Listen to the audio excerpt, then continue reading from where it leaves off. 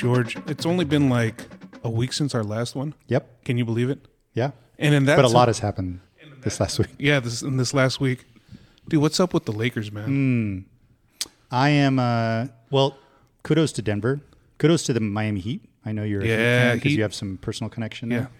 Yeah. But I mean, you just have to tip your cap when a team, and I think whenever somebody looks at Denver and the way that they've gone about their business, and Miami, the way that they've developed their players and stuff like that, I'd love to see more teams do that. Teach their, bring up, instead of just chasing superstars and trying to fill a team around them, really develop players and put together an actual team and give coaches time with that team. So I'm not mad about losing to Denver, and maybe that'll keep the Lakers a little bit honest in how they approach things moving forward. Yeah, man. And let's get something straight. I am a Lakers fan. First and foremost, I'm a Lakers fan. However, this iteration of the Lakers, I'm not really a big fan of. Mm-hmm. So we'll see what the future brings for that. It's like drum corps, man. Sometimes there's corps you like, yeah, but you don't like the staff. No, I'm just kidding. I don't think there's ever been really any staff I haven't liked, other than we just won't get into it. We'll just leave it at that. So with that in mind, yeah, dude, we are lucky to have a recent age out of from drum corps. Yep. And did he just age out of WGI as well? Absolutely. He's now done finally. And here's what I'll say. I was actually thinking about this. The last two guests that we've had, Rob, both on the podcast, sort of on the record, talked about how they're not really bass drum people. Yeah. And just so for your benefit, right? Because you're a bass drum guy. We have somebody who is most definitely a bass drum person. Yes. This week. 100%. Should we go ahead and bring him in? Go ahead. I know he's a former student of yours. So this is what I'll say is I think most of our audience will no doubt remember this person from the legendary 2018 Odyssey Indoor Percussion line. He also, I guess we could bring up that he also marched Vanguard, and he also won back-to-back gold medals with Pulse. And we can mention that as well. But let's go ahead and welcome Jacob Wetzel to the Drum Corps Coffee Shop podcast. Welcome to the shop. Thanks, guys. Thanks for having me. Jacob, what's up, man? I'm excited. This is cool. This is a whole setup. Hey, so right now with you, are you still in school, or are you finished with school? You just finished, because you go to Fullerton, correct? Yeah. I'm repping right now. I go to Cal State Fullerton right now. I'm a music ed major with a focus in percussion. And I just had my recital, but I have another year of coursework left ahead of me. So another year before I graduate. Of general ed or just like percussion stuff? Mainly, actually a lot of my percussion stuff is gone because I just did my recital. So I'm going to be doing mainly like music ed courses. So specifically regarding like adolescent development and how that plays into how you should handle your classroom and how to structure certain things, as well as a couple more advanced like theory courses, and then like music education specifically, like conducting, how different education things play into a music classroom specifically. So is your end goal like a teacher, or do you want to be on the performance side? Well, that's been the interesting thing. Recently, actually, like in the past couple months, that's been kind of changing, because I thought I was going to be going pretty directly into like sort of like a band director more position. That was what I sort of pictured myself doing for a long time. But recently, like certain drumline gigs, like performing things, have started popping up for me, which is not something that I thought I would have the opportunity to do. Mm-hmm. And I'm now like actively pursuing, because the idea of that is actually really exciting to me. So that's been a shift, literally since the end of March. So it was really recent that started happening. So my next couple years in my head look a lot differently. So I'm still trying to figure out exactly what I'm going to be doing. And that's, and it's like, that's okay, because that's what this part of your life is about. Right. It's about figuring out those kinds of things.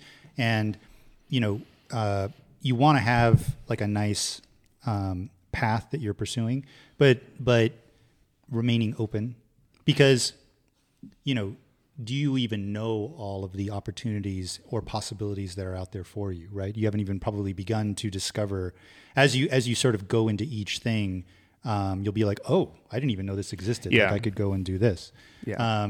So that's exciting. I mean, we remember what that was like when we were your age and stuff. So that's super, super exciting. And I think for anybody who knows you, we're all excited to see what you're going to do with the next chapter. Because of how you've handled this chapter, how much I appreciate it. That. Yeah. Thank you. Are you a Southern California guy? Yeah. Okay, whereabouts in Southern California well, are you from? I'm from Burbank, so that's where I grew up. All of my family is in the Midwest. So I was born in Kansas. And then both my parents were theater majors, so music and art has been a very big part of my family. My cousins all did that. My grandparents. So music's always been a very big thing. The arts has always been a big thing, performing. My mom was an actress at the time, so a little over a year after I was born, they moved out to California because that was... So that's why. Yeah, that's why you guys came out here. That's the whole reason, is she was just looking for more work. My dad is, and has been in construction and managing construction for a really long time. Since he was building houses with his dad when he was like 16.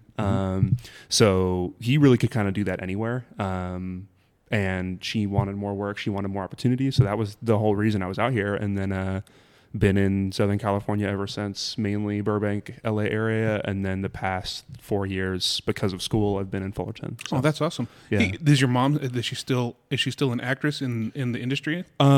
She has done a couple gigs here and there, but she doesn't really do that now. She actually, her and my stepdad, they started a YouTube channel called the Y Files, and they started that a little bit ago, and they're actually picking up a lot of traction. They have 1.8 million subscribers now, and that's awesome. So that's what they're doing essentially full time now, which is cool. Scratches that itch. Yeah, the letter Y or Y? WHY. Okay. Yeah, and it's just essentially like a YouTube channel. They mainly cover... It's pretty cool. They mainly cover... I'm doing a little spot for them right now. Yeah. They mainly cover conspiracy theories, but they cover it from both sides. So the first half of the video is all the reasons of oh man, this is pretty spooky. This actually could be real. This seems like it was covered up. Blah blah blah blah. And then AJ, my stepdad, he goes into the second half, which is all the reasons about oh, this is probably not real. And he structures it very specifically. And he also does voice acting work too. So he has a performance experience with that. So he has a little fish, a 3D animated fish called Hecklefish that he voices. It's a really, really cool show. I tell you what, I love conspiracy theory stuff. Yeah. I'm going to have to definitely check it out. And they should do the 88 DCI finals. There's some conspiracy. There's some drum corps stuff. Dude, there's all kinds of drum corps conspiracy. The 87 percussion title conspiracy. What happened there? You don't know about 87? Oh God, no. Oh, George. I don't know about anything earlier than 2006. Enlighten him about 1987. Well, I mean, the big thing that year is that was the sort of emergence of Garfield Cadets as a percussion section, and the big thing that year was you had Blue Devils coming off of winning 4 titles in a row, percussion titles. And arguably their best line, and the line was stacked. Yes, it wasn't like they had a bunch of age outs after 86. It was literally everybody came back, and then some, and then Hardiman at Vanguard was coming into his own, right? And they were a really, really good percussion section. Vanguard was going into finals undefeated, right? Yeah. So then 87 rolls around, and the big thing was that Garfield got a perfect score in percussion, not going on last. Oh. So before these other groups had gone on, right? Yeah. So that was the big thing about 87. You can talk about 88. Yeah. Well, 87 too. It's they got the perfect score, and there's a lot of it rubs some people the wrong way. I mean, and then even the chord placement, a lot of people, Vanguard should have won, whatever. But 88 too, it was it was the 1 year DCI did a lottery draw for that determined the order that you perform. Yeah. Oh wow! For finals night. So for finals. So that's a big deal. So all 88 Blue Devils went undefeated up till finals week, and I want to say, and they kept it secret, your placement for semis after prelims and everything. So nobody really knew. But I think Vanguard won semis, and so they go in to do this lottery draw, and you can see there's a video, and you can see like when Madison draws the number, there's like somebody from DCI is pointing at like which one to pick. And they draw like number one, like the last, and they ended up winning. Yeah, they ended up winning that year. Yeah, and then like That's crazy. about a week before, from what I understand, their score was like nowhere near like anyone else's. But then they end up winning, and Wow. so dude, it was like, yeah, that's a big drum corps conspiracy. yeah, right that's- there, And I'm sure that there are going to be people that are upset about how we just talked about it just now. yeah. Depending on, like, we tried to be as sort of objective, like laying it out as possible. But there are people like, no, you know. So Yeah. a lot of people still, that's very triggering for them. I mean, like they've done, people put together like there was a documentary about 87. 87, yeah. Interviewing people from the line, interviewing Hannum, you know, Ralph, and like all those guys, just trying to get like kind of like what you described, everybody's different perspective on this quote unquote like, you know, controversial thing. That Yeah. And then we haven't even talked the 89 conspiracy. Right. Oh my God. Like 89. Okay, so what Vanguard. was happening in the 80s? So Vanguard did Phantom of the Opera again for the second year. Yeah. Phantom Regiment was just on fire 89. Their horn line, everything. So going into like finals week, Vanguard had like 2 overage members. And so there was like, do we disqualify them? Do we not disqualify them? I guess they took it to the Phantom Regiment people and they're like, no, let them compete. Because they're getting ready to like not even let Vanguard compete. Oh, wow. So, you know, Vanguard goes in, Phantom goes in, and then Vanguard ends up winning by like a 10th. But a lot of people will tell you that Phantom should have won that night. And to sort of tie that, I mean, the 80s was fun. Yeah. To Sounds sort like of, it. to sort of tie that to 88 was they did Phantom of the Opera 2 years in a row, 88 and 89. Right. And a lot of people on the sort of the Vanguard side thought Vanguard should have won overall 88. in 88 Yes. instead of Madison or Blue Devils, right? Blue Devils had a thing because they were like, we're undefeated. I mean, all those shows were great. But they thought they should have won instead of Madison. Santa Clara thought they should have won. And there's a little bit of a thing of like in 89, what they did is made up for. Yeah. 88. They give it to Santa Clara because they should have won in 88. But then they take away from Phantom. Yeah. And Phantom that year was the first year they played New World Symphony, which they've done, you know, like A few different times. They've done a few different Bits and times, pieces, yeah. and it ended up becoming this super iconic. Right. That's like my all-time Thing for favorite them. Phantom show is probably 89. Okay. But I gotta watch But what's interesting is like with 87 to 89, it's the drum scores is what Yeah, made the difference in winning. Kind of like 2019 Blue Devils and Bluecoats. It was like the drum score. Because that And was Vanguard, like that was like the recent finals night. Yeah, Yeah. The recent like everyone being the recent hoopla of like that achievement score and everyone losing their minds. Yeah, because over that. had that not been a perfect score for Blue Devils 2019, I think Bluecoats, because it was, I want to say the closest finish ever. I could be wrong. Right. Hey, who knows? And both those, I mean, God, like you're splitting hairs. At that point, it's like both those shows were so unbelievably well designed and achieved from every possible aspect. I mean, I go back and I watch those two shows, and to me, it's like it's pretty undeniable. So I mean, but like 2019, you're a Vanguard guy. Yeah. Didn't they go the drumline go undefeated the whole season until finals night? Then yeah, Yeah. I don't think they lost the show in Perk. I mean, I wasn't there. I've heard a couple of them talk about finals night, and I've gotten mixed reviews on it. Yeah. So I don't actually know. I think overall, what I've heard is that their best run was semis, which is, I think, like the Vanguard curse is like every semis run is always the best run of the year. That was how it was for us, for sure, and it reflected in the scores, I think. Yeah. But yeah, like it just makes it's just such a juicy topic. It just goes to show, right? Yeah. That, you know, whether it's now or whether it's 30, 40 years ago, we can talk about it because it's like, you know, we had Jeff Osmore on and we kind of got deep into like the whole judging thing. It is so hard to get it right, you know? so subjective.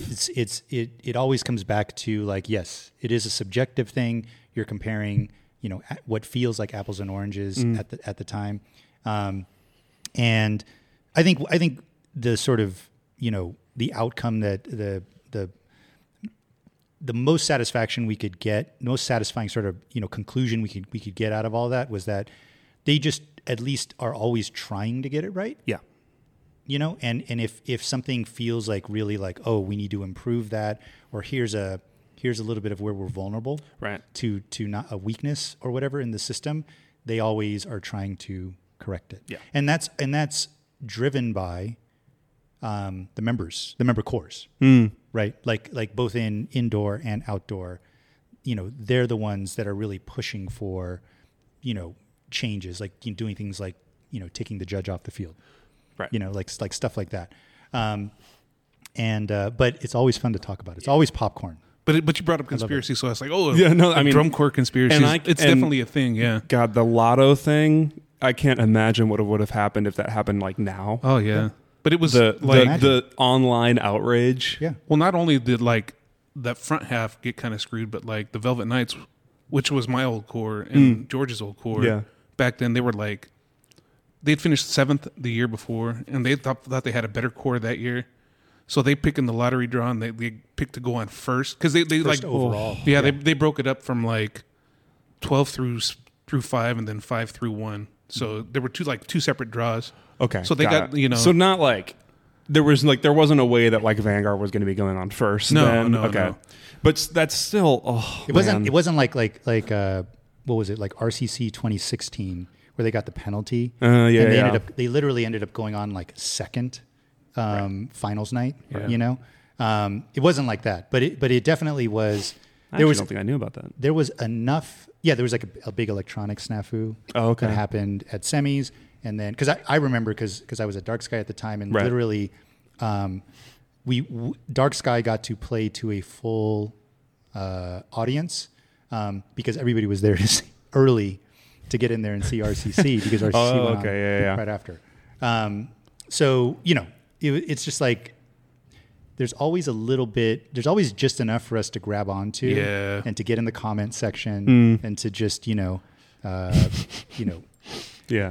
So it's always fun to talk about. Fun stuff. So, but anyway, so back to it. You're from the Burbank area. Yeah. Did you go to like Burroughs High School or? I did. Okay. Yeah. Okay. Yeah. So I went to Burroughs, John Burroughs High School in Burbank, rival high school, Burbank High School, which Gilbert Nazari went to. Yeah.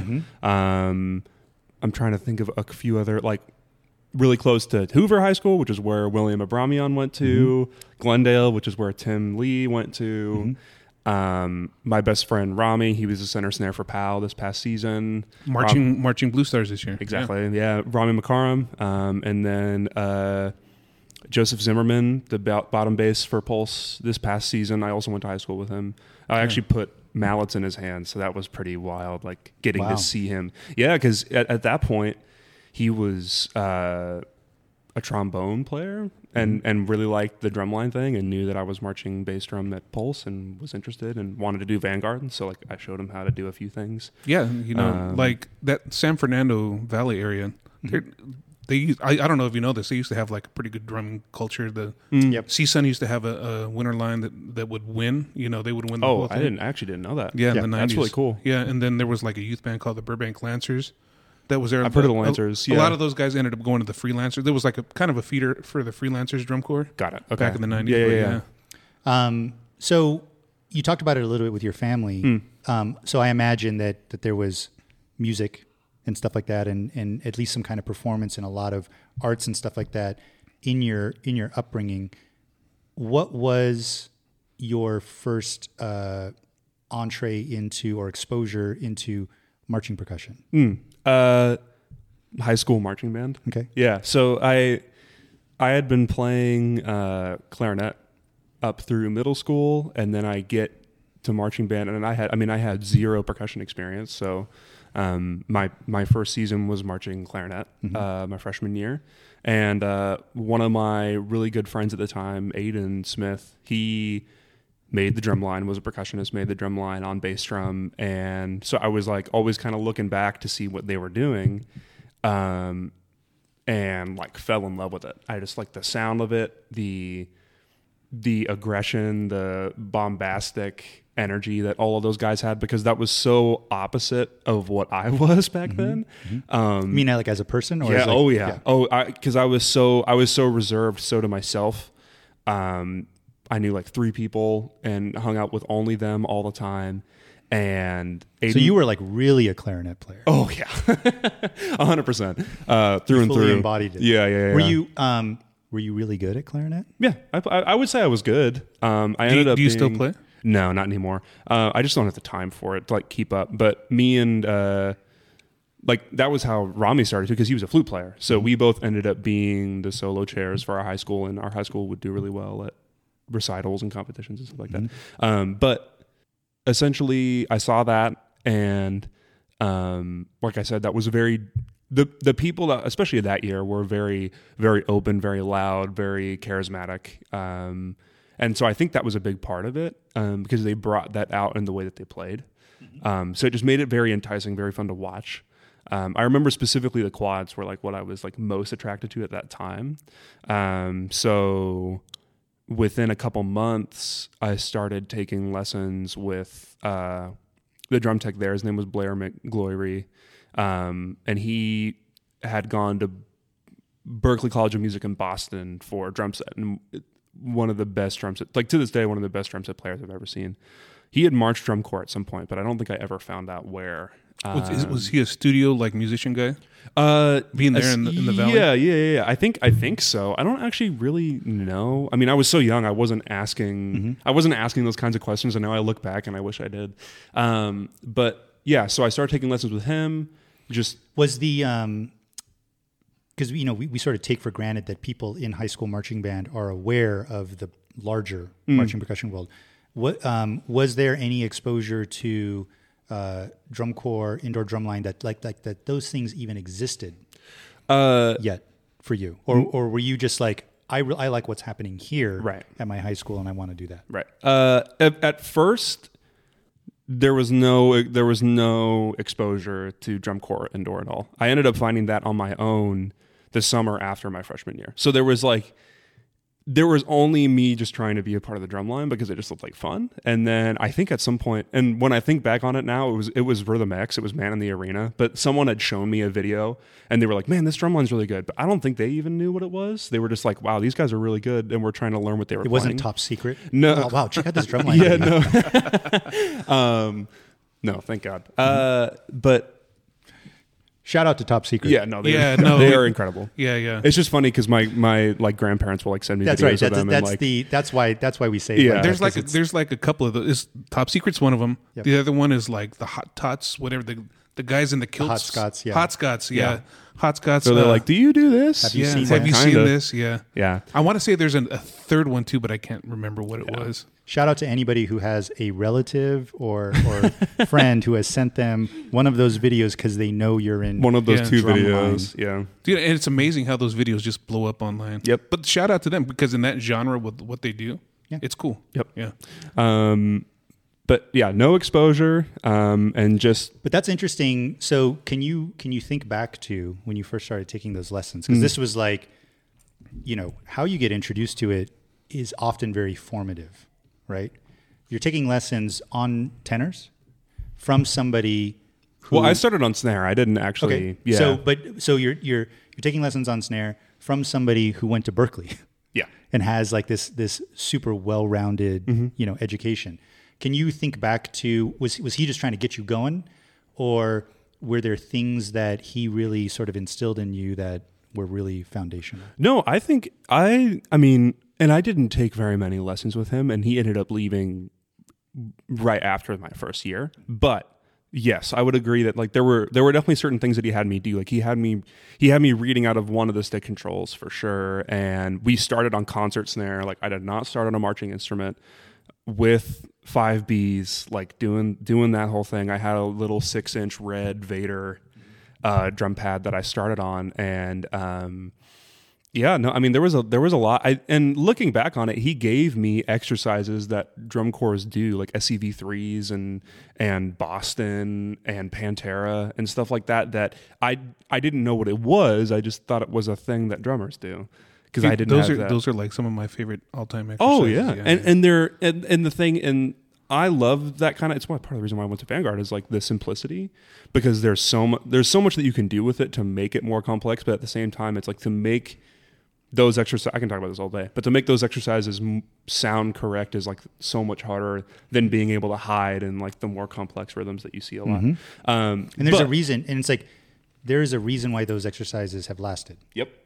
Because people will make up exercises every year, and then they'll maybe be in they'll get used and then they'll sort of fade away. Yeah. But the ones that last, and usually it's the control. They last because they're effective, they're useful, and like you said, they're instilling something that worked back then and that is still applicable today. Very, very, because it's the exact same. There's so many parallels. It's just a different look. But yeah, so he had me doing a lot of that stuff. And then I practiced all through the summer because I really wanted to make it. And I knew that we were getting a new staff member. So I was like, okay, well, I got to like be able to prove myself and show that I can do this. And that was the summer that I found Blue Devils 15. That was Ink. That was the first drum corps video that I'd ever seen. But I didn't. So just on video, not even like you. Not even live. No, wow. Just on YouTube, just like a full run. And I mean, obviously, like this was during the 2016 competitive season because it was over the summer. So, like, I found that video, and I was like, "Oh, that's interesting. Like, this is cool." And I watched it so many times because I was like, "Man, this is just like really cool." But I don't think I could ever do that, and I have no idea. It felt like over there. It felt like beyond. 100%. Yeah. Well, because then I was like, "Well, like, what do you need to do?" Right. To get like what are these people like? How old are they? They all look like they're way older than me, and I don't understand. And they're doing stuff that I don't. Except for Brandon. Brandon was like probably your age. This was the funny thing is then I found videos about Brandon, and I was like, oh, like I'm screwed. Like I didn't start at 12. I'm never going to march drum corps. Like that's the path. Yeah, that's what you're supposed to do. That's what I thought. Like F1 like racers that start in karting when they're like 7. Yeah, that's what I thought you needed to do to march. I love it. It's like I love that you. This is what's great about about interviewing somebody that just aged out. He's not too old to remember exactly like what his young brain was going through at that time. I mean, that's fantastic. Yeah. I love that, Yeah. So I had no clue. But thought it was super interesting. And then I found, when I started finding more videos, I was like, oh, this is like a thing that a lot of people do. And there's a lot of groups. And the next thing that I found was Blue Coats 15, Kinetic Noise. And that to this day is like one of my favorite shows of all time from a full ensemble standpoint, especially percussion. I mean, just Yeah, that was a good line. God. Yeah, the battery was incredible. The front ensemble was incredible. The writing, I mean, Tom just hit it out of the freaking park. The things that they did were so cool and so astounding to me. Like I found like Rue Nanina's like quad cam, and I found like a baritone solo cam and marimba and like all these things, and I realized the complexity of what was actually going on, and the fact that it was competitive and that this was a thing that a lot of people can do, and that it's not just like, oh, it's just the Blue Devils. It's like there's so many different groups of so many different styles. So snare was your thing? No. That's what were you going for like immediately? I was wanting to go for quads. Okay. Like 100%. That was where I wanted to be. He started me on snare for the sake of you can kind of go anywhere with that. Okay. And not traditional. It was all match. Shout out to all the people who love playing match grip on snare. Yeah. Oh yeah.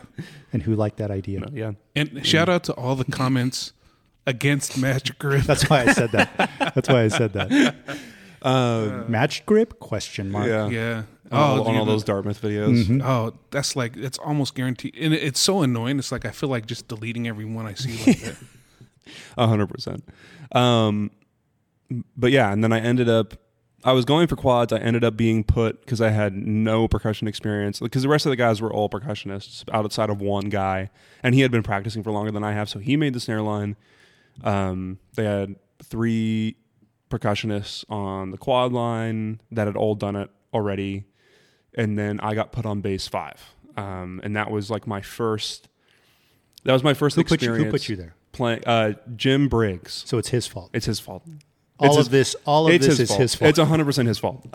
Because at the time I don't know that I even necessarily was that interested in playing bass drum until I found.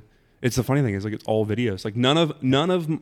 I didn't decide that I wanted to start marching by seeing anything live, but it was the subs finals video. I just used this for a transcription that I did the other day of the Vanguard baseline in 2016 because the 2016 competitive season had just ended, and I like just jaw dropped. That was a good baseline. Oh god, they were so good, Dude, the whole Vanguard 2016 line is just killer. Yeah. Well, yeah, because Paul took ink and threw it on the page. Like half the sheets were just like black. There was nothing. It was they played so much, but what astounded me was the musicality.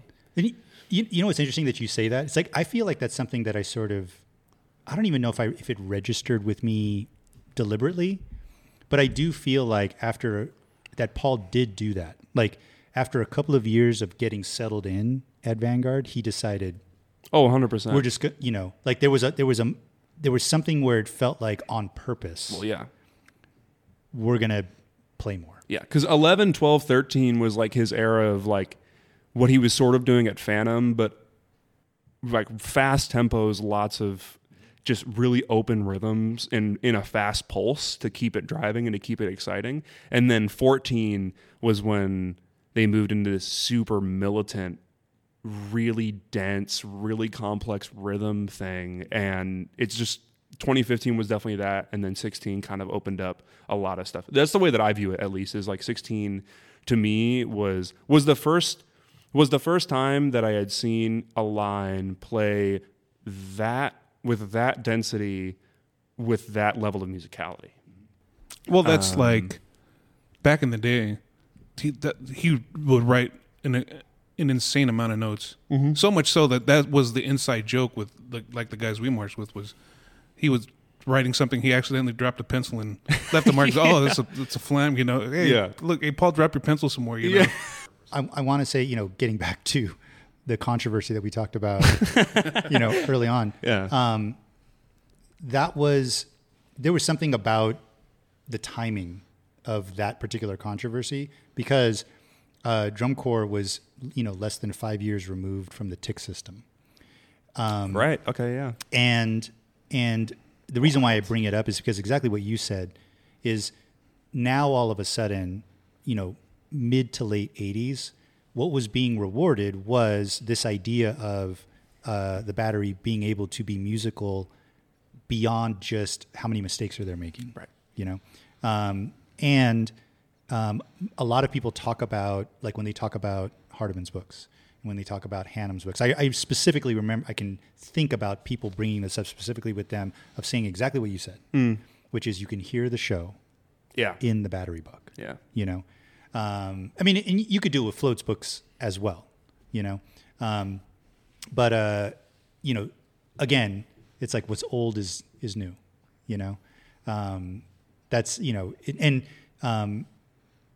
you know, like what Rob was talking about, Rob marched for Paul in his sort of like earlier days, like in the early 90s. Yeah, yeah. So he was figuring out that stuff and you know, being inspired by and being exposed to and seeing what worked and what didn't, figuring all that stuff out back then. Yeah. Yeah, man. Hey, so real quick, we were talking about like you discovering drum corps, like YouTube, which YouTube is a great tool for all that. I guess we need to keep making videos. Yeah. Yes. For all please. for all the kids out there. Please. Right? Yeah. So we could get like the 10 views that we get. Well, I mean, as long as one of them is another Jacob Wetzel as on long the way. as long as it inspires someone. But we're talking about like you discovering drum corps. Was there any like certain show that was like, this is my favorite show? 16 Vanguard. Well, because that was what made me, because Blue Devils was my introduction. Mm-hmm. Coates 15 was my, I'm really interested in this. Mm-hmm. I'm just going to watch videos of this all the time because I just enjoy it. It wasn't even a research thing from a perspective of, I want to figure out how to do this. It was I just enjoy watching this. Yeah. And then 16 Vanguard, right after that competitive season, all those videos came out and I started watching that. And then that was when I was just completely head over heels. I need to do this. And I need to do it with that group. Mm-hmm. That was 100. And then from then on, quite literally every single decision I made in my marching career up until the point I made Vanguard was with the, is it going to get me to Vanguard? Yeah. It's funny because like last week, we interviewed Cheese. Yeah. He had literally Same very thing, similar experience For sure. where one of the very first, most favorite videos of his was, was it 2004, 2005 Vanguard, yeah. And even though everybody around him was sort of choosing other paths, so to speak. And he probably could have went another path to like be in a finalist corps. But because, it got in there early, and was meaningful to him, he did his own version of what you're talking about, which was, that's my goal. Yeah. I'm gonna stick to my guns, and I'm gonna keep pursuing that. Yeah. And eventually realize it. Yeah, because indoor and Pulse was not even on my radar. Because that indoor to me was me trying to train myself to keep up my chops in between the summers. Originally. And that's what it was like back in the day, too. Yeah. It was like winter was just to keep your chops up for summer. But not so much now. And I feel like you said, now that has changed so much, and there are so many. I think there's, especially percussionists. I almost know more percussionists that do only indoor. Yeah. For the sake of the. Plus, it's expensive. Yeah. Just for the logistical side of things of life, Right. and how much easier it is to do indoor with life.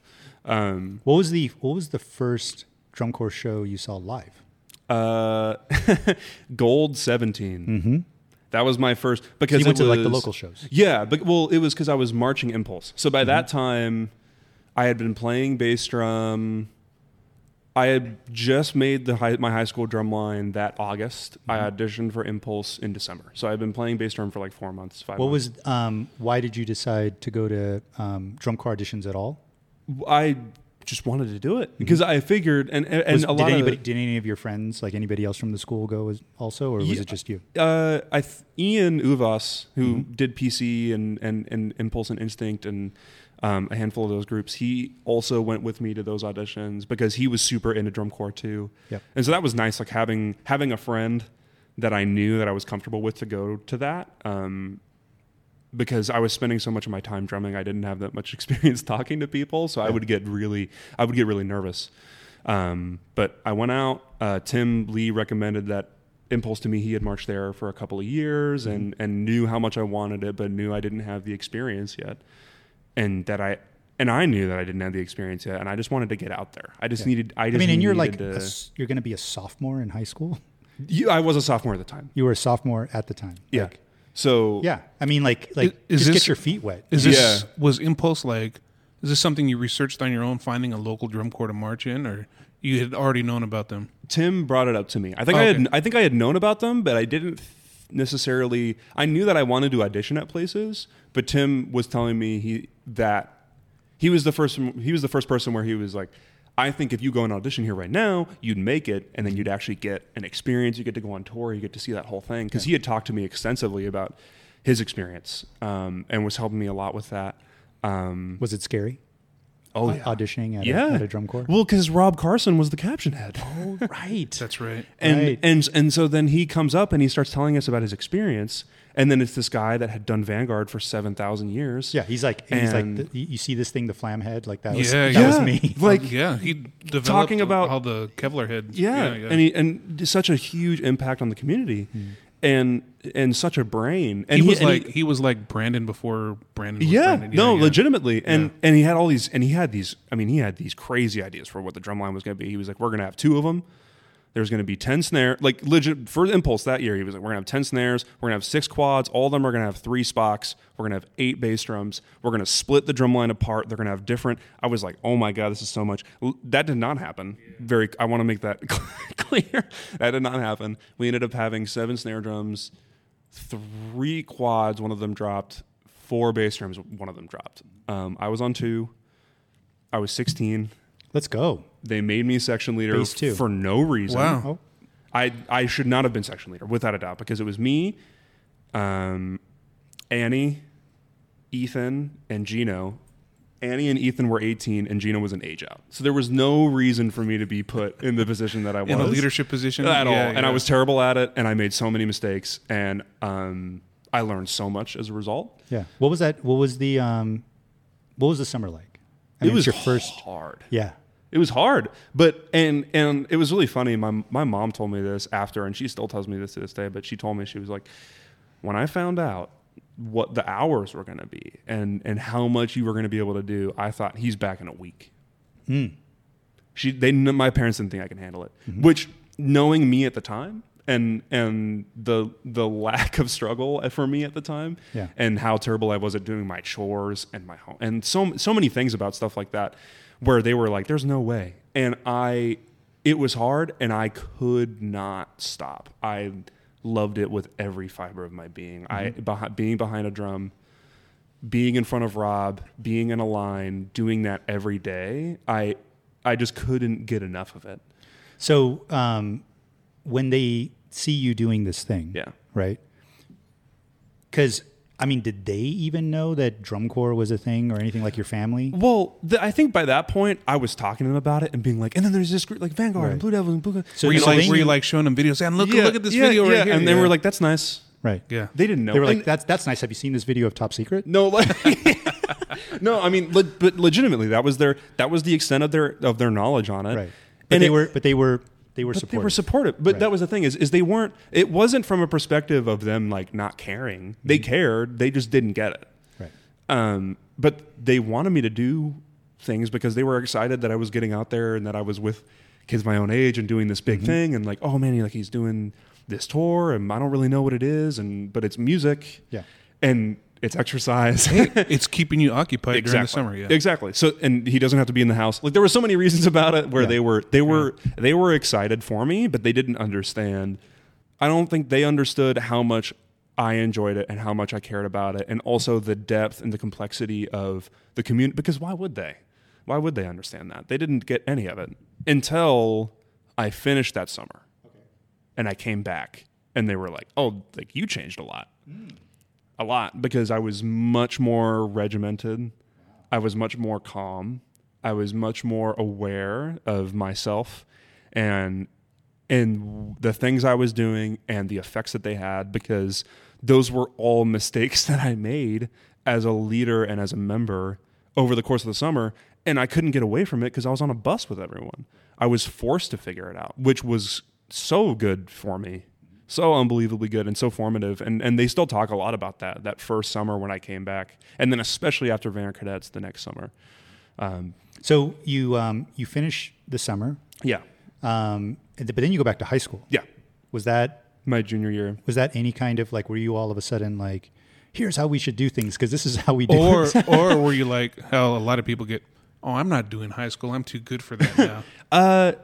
There wasn't any high school because all my friends were in it and I couldn't see myself doing anything else. And I just liked the thing about Jim and Tim, which is so funny. We would make fun of that all the time. But the thing about them that was so cool is they would always give us stuff to challenge us.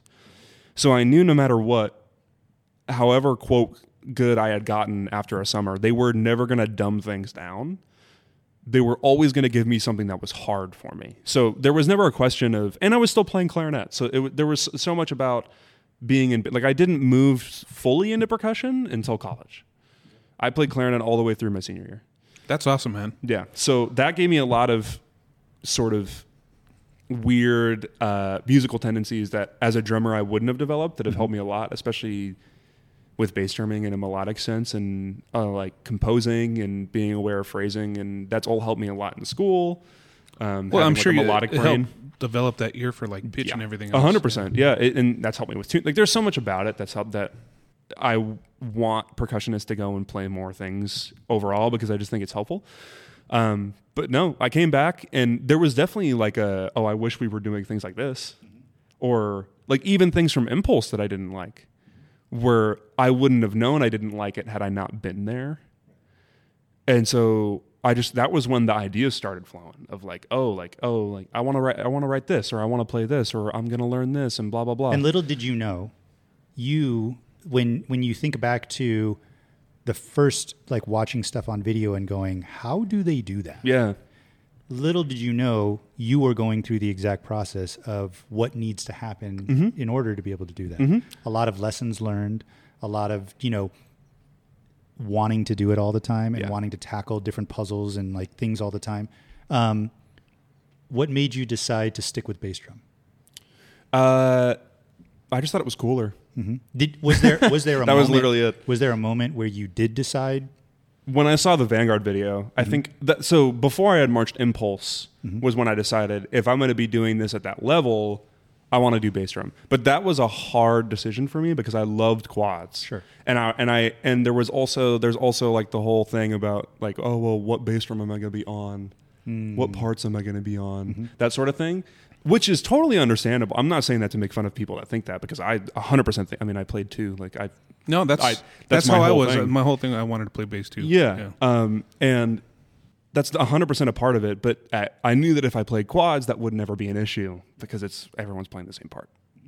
And I loved it, but I knew that I didn't want to play snare drum because at the time I was more interested in the melodic content combined with the rhythms. That to me was always the thing of not only what are they playing spatially, but melodically, which I think is what drew me to bass drum the most. Was how are they making it sound like one thing? Yeah. How am I listening to this and I'm getting a cohesive rhythm and melody and sound across 5 different instruments? It blew my mind, and I think I was almost wanting to do it more just to figure out how they were doing it than I was actually enjoying it. And then in the process, I fell in love with the art form and playing the instrument itself. So that audition season, you was Vanguard Cadets the first? Were you like, I want to make Vanguard eventually? Yeah. So let me go try for Vanguard Cadets? Is that what happened? It was Vanguard Cadets and Mandarins. Those were the 2 groups that I was looking at the most because I had seen a lot of videos of Mandarins in 16 and in 17 and was like, okay, like they're good. They're in California. I don't know that I can make them. And it was the same thing with Vanguard Cadets. I had seen Vanguard Cadets all, because I was in open class and doing, and Impulse we started in Pennsylvania, which was wild. That was the first thing we did for tour, was a 3-day bus ride to Pennsylvania. Yeah. But so we saw Vanguard Cadets a lot, and I fell in love with that show, and I was looking at them, and by that point I had enough drumming awareness and enough sound quality awareness to go, they sound very similar to Vanguard, and they look very similar to Vanguard, especially the bass drum specifically. And I knew the techs were all Vanguard veterans. And so I was like, okay, well, realistically, am I going to make world class right now? Probably not. And then you've got all these people with all this knowledge of the place that I want to be at. Why would I not go there? Yeah. So this was going into summer 2018. So this was going into summer 2018. Did you do any winter drumline? I did. I did Odyssey. He certainly did. With George Collins himself right here. Odyssey. Who would have known that Odyssey 2018 line? You look back at it, a lot of people came out of that. A lot of heavy hitters. Yeah, a lot of heavy hitters. Yeah. Is that where you met Frankie? Yeah. Yeah. Yeah. So I had auditioned. I got to Odyssey because I auditioned for what ended up becoming Wetzel that year. It was OCI when I knew it, because Tim had marched it. That was the first indoor show that I had seen, was OCI 17 when I went to their like family and friends show. And so I was like, man, this is cool. And I wanted to march Broken City so badly. Oh, let's go. Oh, that's like the whole thing. I was so about it. It was the first indoor shows that I had seen was Cage, I think, or Caged. I'm not sure which one it is. Yeah. And then I found Spine and that whole thing, and I was like, man, that's such a cool style and so different than what I was doing for outdoor. And I loved that dichotomy because I was like, well, I was just interested in groups that had a very unique and very particular sound that was consistent year to year. Because to me, it's like, well, they have something figured out. Right.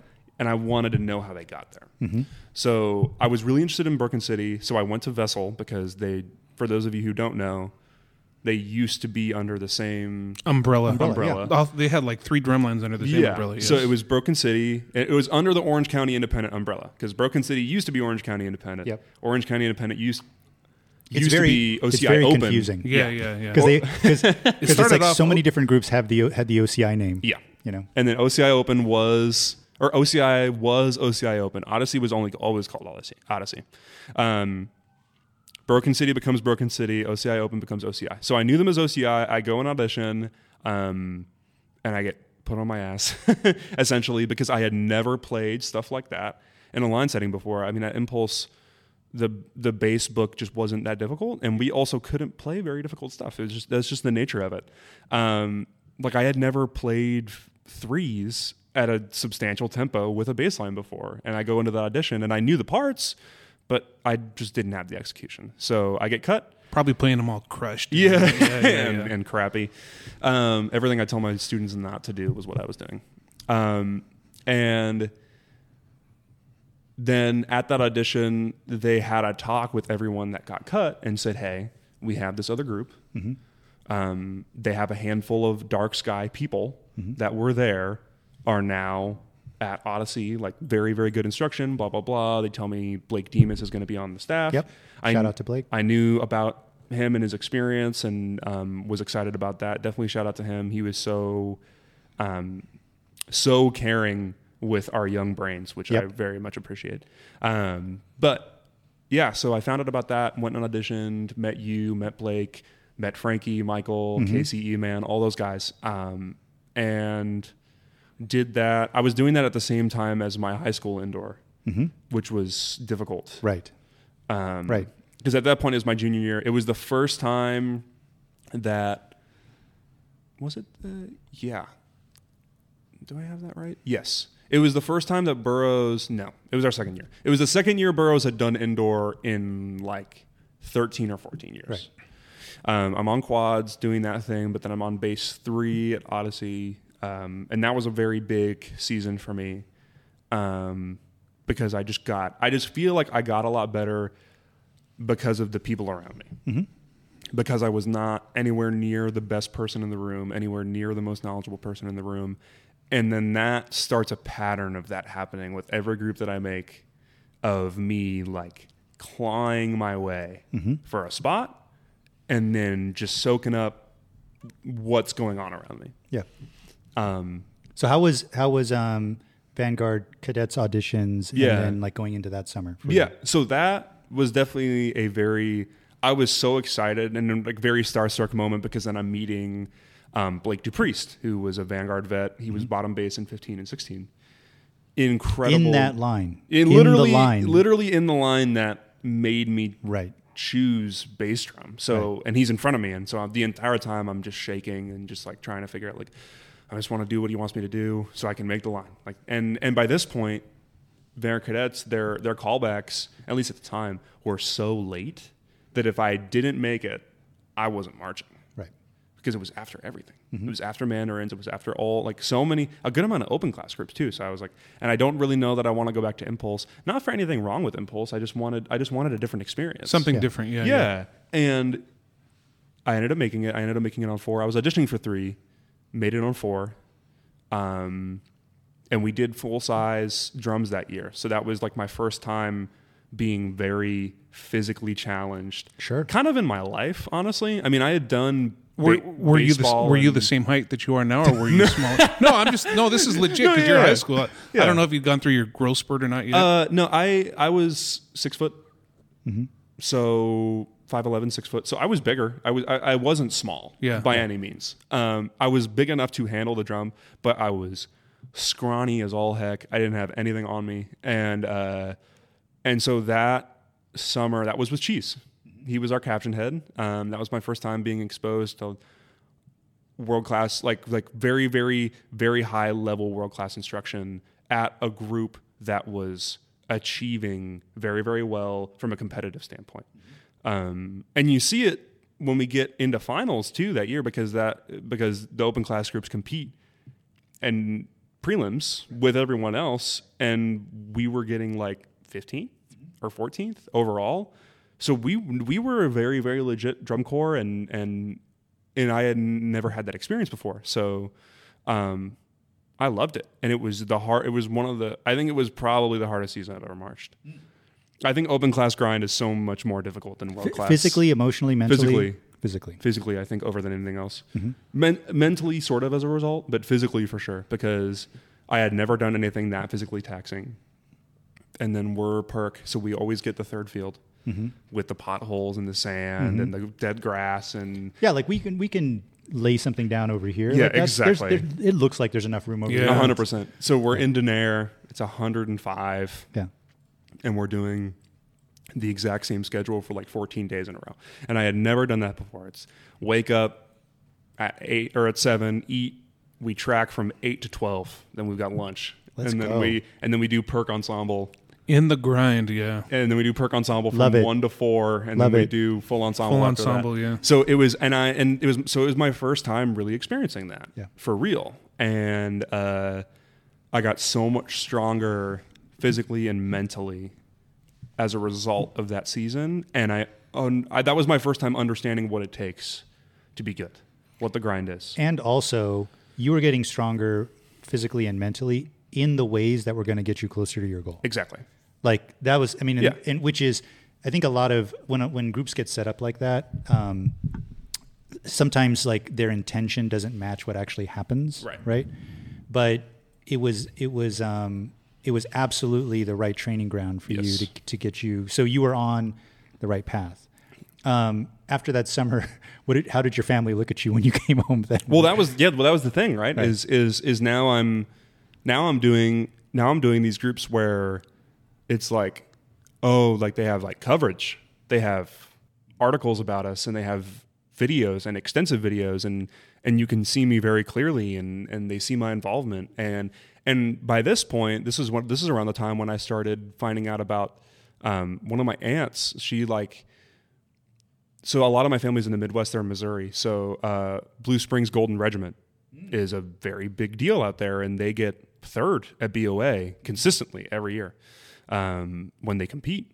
My cousins start getting involved, and I found out that my aunt wanted to march Vanguard, and she had done color guard and all that stuff. So, wow.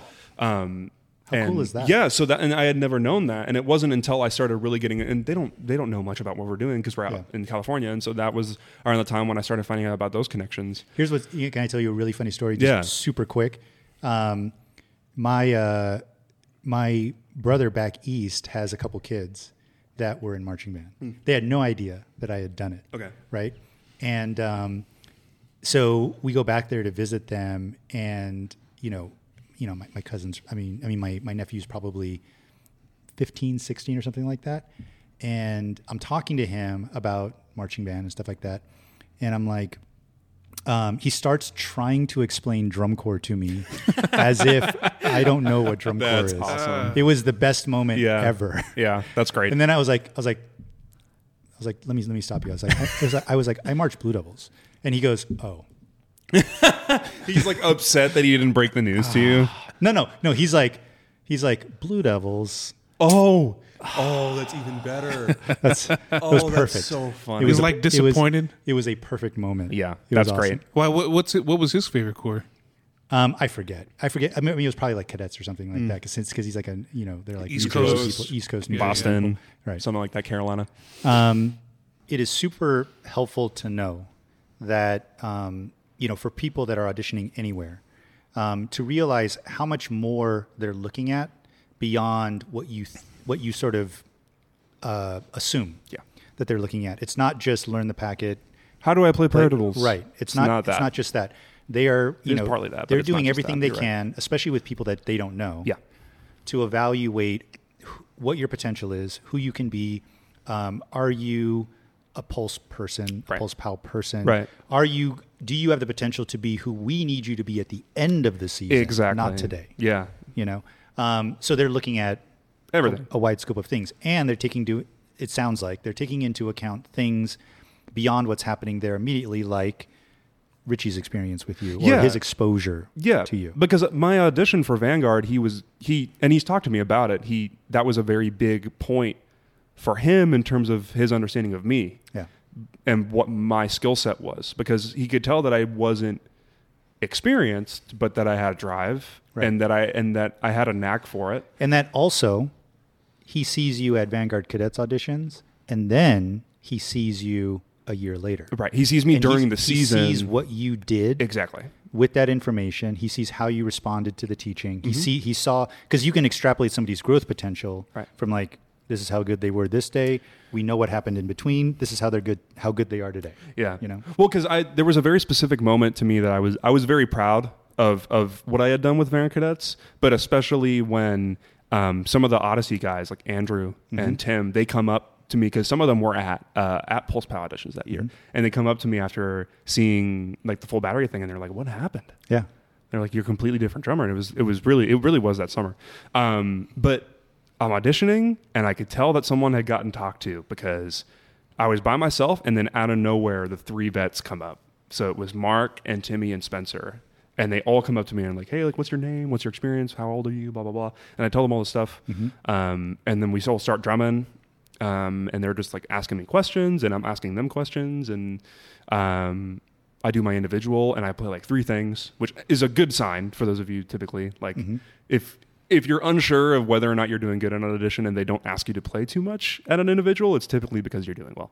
I didn't know that at the time, but I do my individual, and they're like, "Yeah, like, you're having a really good audition. Just keep it up." We get to the visual audition portion, and that changed.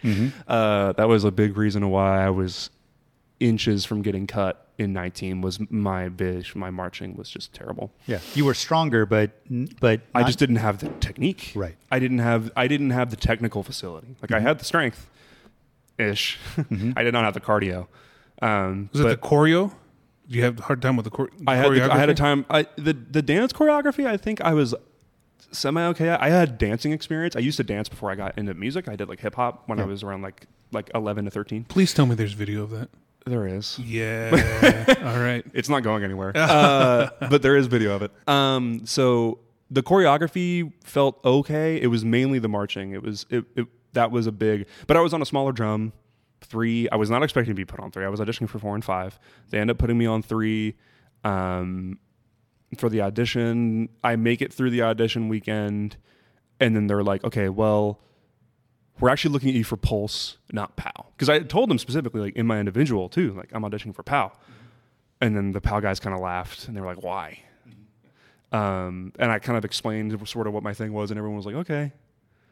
And I didn't know what it meant. And then they told me they were looking at me for Pulse, but because of my age and so many things, they were like, "We just don't know. Like you being in high school, your lack of experience, we're not sure yet, but we're looking at you." I find out later that was mainly John, just being like, "Nope," because they had a big, which is totally fair, by the way. Like I have no... It's a double-edged sword. Yeah. Number one, they can get you in the program really early. And it's just like, you can just, imagine what they can do with you for a number of years. Yeah. Or we had a similar situation when I taught OCI with Arjun, if you know who that is, who's a snare drummer. Yeah. Arjun was 14, when we took him. And we absolutely had that conversation. Again, double-edged sword. Could he handle it physically?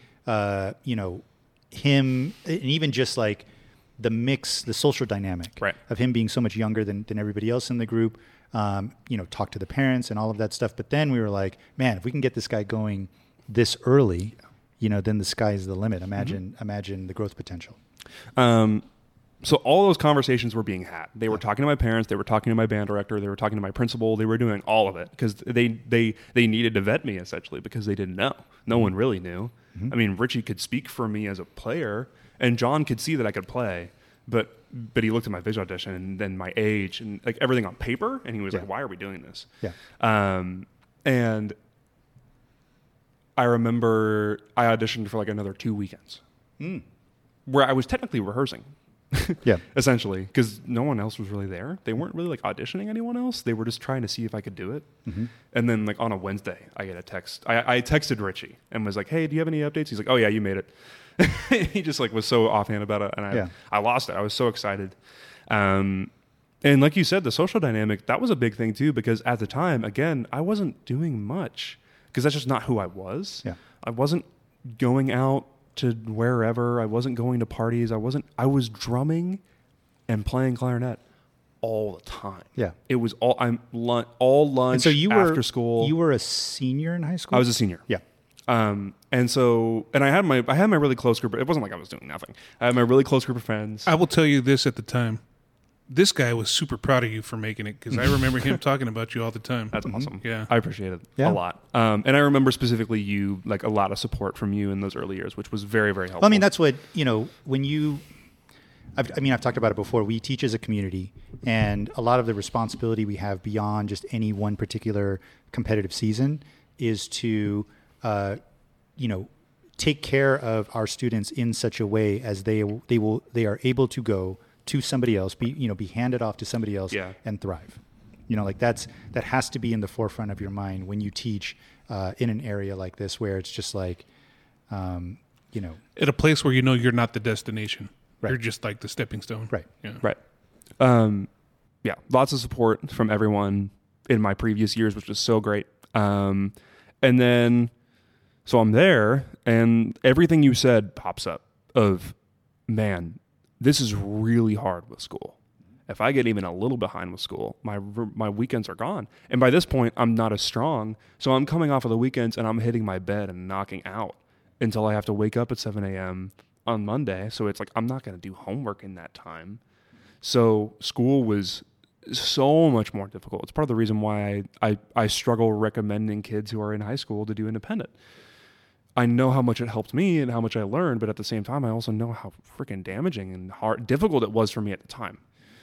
And your parents were really, I'm sure, really on you about that. Oh yeah. Well, because that was their thing, is like, they were like, well, this is a huge time commitment. Your school can't suffer. Mm-hmm. It did. If I'm being entirely honest, it was a real struggle, and I was luckily I was able to work out a thing with my school counselor and with my teachers, and they had an understanding, and they knew the scope of it. They knew the gravity of what it meant for me to be in a group like that at my age, and they were accepting of it and worked with me. Mm-hmm. So I got lucky. And for anyone who is involved in high school and is doing independent, you need to talk mm-hmm. to your teachers, and you need to try to work something out like that, because it's very, very difficult to figure it out on your own. Mm-hmm. I had a lot of support. But then also the social thing of, I wasn't very social at the high school level, let alone with 3 age outs on a baseline, and Emily, who was 21. Mm-hmm. And these guys are people that I had been looking up to. And then you had people like David Ramirez and Christian Blitt Hansen mm-hmm. and Zach and Jamal and Cameron Ayers and Trent Gronwald and Whitney and all these people where I'm like, I'm hyperventilating showing up in the gym because I'm looking at them and I'm like, what is going on? Now hold on. In the back of your mind, were you still like, but yeah, Broken City? Well, honestly, there was the part of me that was worried, and my dad too. Because he originally didn't want me to go to Pulse. Really? Because he didn't like the 2018 show very much at the time. Because by that point... That's funny that your dad became such a fan. It's like, no, I didn't like that show. Yeah. Well, that was the thing is like, now my parents are getting involved. Oh, yeah. So he had been going to all the Odyssey shows and all that. So now he's seeing all these groups, and he's like... And it was so funny. He called RCC from like a month before. 2018. Yeah. Yeah. He It's the craziest thing. But he was like watching all these groups. He's like, I don't know, man. RCC... He's like, your dad's great. Yeah. I've had so many great conversations with him, like during, and actually probably even more so after that season at Odyssey. Yeah.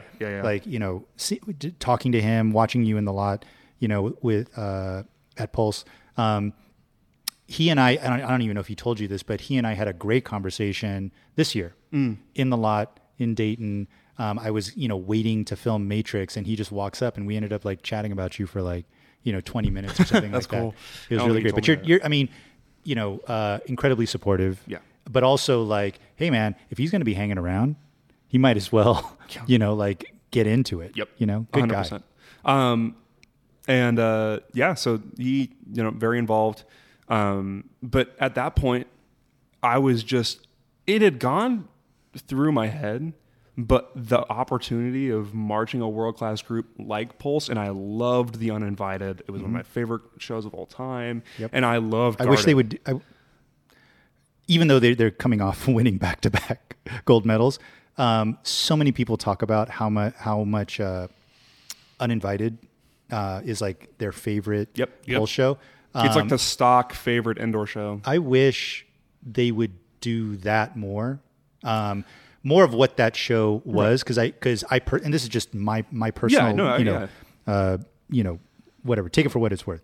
But I really feel like that show plays to everything that they do really well. Yeah. Oh yeah. And I think you can't deny how, without even trying, everybody's like, oh yeah, I love that year. Right. Because it's really them doing so many things well. And yeah, so that's just my little soapbox on that. And that from like an insider perspective, that is what POW is to them now. So their understanding of the two groups, and this started, I want to say in 2020, they weren't really telling anyone. And then in 22, they told the members of like it being Pulse is the concept, POW is the story. So Pulse being a little bit more abstract, a little bit more avant-garde, a little bit more out there, because that partly is where the indoor scene is going, but also secondarily from a creative standpoint, it's where they felt they did their best stuff themselves, and the things that they enjoyed the most. So, and then the POW thing, they didn't want to get rid of the story stuff because of how good they are at that. And there was something about POW and the way that ensemble played and what they were historically known for, where the story thing lent itself really well to the POW identity. So, anyways, complete sidetrack. I'm going into Pulse 19 and I'm losing my mind because I'm so overwhelmed by everyone around me. And then before you know it, Vanguard auditions. Yeah. So like you were overwhelmed. You were trying to be like, can I even do this? Exactly. And then in December, I get the first round of Vanguard auditions. I get my first callback for Vanguard. Yeah. This is for 2019. This is for 2019. Yeah. And every single weekend, we're staging, we're learning something new, and it's the hardest thing I've ever done. And you're going to school and you're trying to graduate. And I'm going to school and I'm trying to graduate, and I'm applying for colleges and all trying to figure out what I'm going to be doing for the next 4 years of my life at least. And talking to my parents about, I think I'm going to do percussion full time, and they're like, ugh, because I've been doing clarinet for so long, and that was scary for them, as I'm sure as it makes sense to be, you know. Obviously, it ended up being fine. The more I'm here, so it ended up being fine. But yeah, so I'm doing all those things, and like you said, Vanguard auditions are coming around. So I'm taking lessons with Richie and asking him a lot about that, what that takes. Because I'm looking at Pulse, and I'm like, man, I'm struggling. The first time we did our opener, full run of the opener, my heart was pounding out of my chest. And I was so tired, and I was like, how am I going to do another 4 minutes of this? Because our show was absurdly long that year too. It was almost 8 minutes. It was like 7:45. I love that show. Such a good show. Yeah. Such an I'm so Green glad. Table, right? Yeah. Divided We Fall. Yeah, that's what it's called. But yeah. No, but everyone knows it it's as a Green Table Green show. Table, yeah. Which is such a statement. That actually comes from a dance called the Green Table. Yeah, and when I actually looked at that on YouTube and stuff, But so doing that show, being like, man, I can barely do this. I get to Vanguard auditions, and I find that I can hold my own better than I was expecting because of Pulse, and because I essentially had been in fight or flight for 3 years. Of every group that I was in, it was, you need to figure this out because you're the least experienced. You're the person that's been playing this the least amount of time, but you love it. So we're giving you the opportunity. So like, you need to prove yourself, sort of thing. So fight or flight at all times. And I get to Vanguard, and Vanguard auditions, that was it. That was what it was. And it was all playing, and it was my jam. And we're sight reading stuff. And I loved sight reading. I loved being able to be like, I can show you that I know what this is, and I haven't even had to practice this. That was like one of my favorite things to be able to do. It's why I practiced it so much. So I was constantly learning new stuff, trying to work on that skill of how quickly can I get this chunk to the point of where I don't need the music and I never tick it. Ever. Like, not just from a perspective of like, oh, I did a tickless run. It's like, how many times can I do a tickless run in a row? Can I get it to the point of I don't even need a warm-up and I can just play this? So all that stuff played really well into a lot of the morals and a lot of the things that they look for in players at Vanguard, which is intense musicality. Sight reading is a huge thing. So like charts, Paul calls it, like reading a chart. Can you do that fast? How fastly can you do that? Because during the season, we would put together a movement in a day. He would give us 4 minutes of music. We'd get a subs block and a battery block, and then we're an ensemble. So that was it. And the expectation is like, you have it memorized by that point. So they look for those skills. So I was like a fish in water. I loved it so much and just could not get enough of it. I didn't make it. But they told me, they were like, well, like you did well in the audition, blah, blah, blah. You're young. come back. Right. Please come back. Right. And that to me was a good sign. You didn't think about going to troopers? That's the funny thing. So I sit down. And I say that because it's like, this might sound bad. It's like, the inside joke is like troopers is the feeder corps for Vanguard, but the guys in the troopers line, they don't want to hear that. But it's like, in a lot of ways, it is for a lot of those guys because it's where they go to play Paul's stuff. I think I can't remember who referred to it, but they called it the Church of Paul. Is the troopers percussion section because you learn the same stuff and you're playing the same music. So it's like, why not? I sit down after being cut. Like they talk to me. I'm watching what was now the 2019 Vanguard baseline play. And I get a message from Johnny Green of like, you have a spot at troopers. Just let me know if you can do it. I ended up deciding not to do it for college purposes. And that was a joint decision between me and my parents. Sure.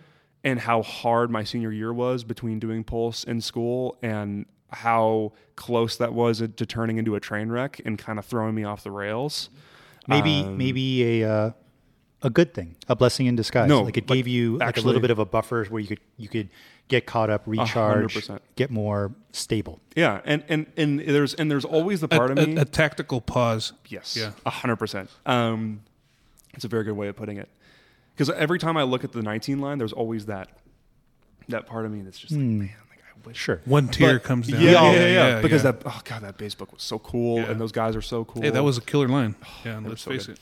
And but at the same time, I feel like if I had gone into Vanguard after my senior year and then gone into college and then gone into COVID, I would have been a nightmare. Yeah. So that summer, being able to relax and take a breather was 100% the right move, without a doubt. Did you go to shows that year? Did you go to finals or anything? No, I went to Oceanside and Pasadena. So like the PC home show and Rose Bowl, for those of you that don't know. Just backing up for one quick second. Yeah. You guys had a pretty successful season at Pulse. Yeah, we did. That was the year that Broken City. Yeah. Ended up, but it was close. It was like a 1/10 of a point, right? Yeah, and I mean, that ensemble like executed the heck out of that show. Yeah, and the funny thing is, like, I look for a long time up until this year, I could only watch that performance as I was now.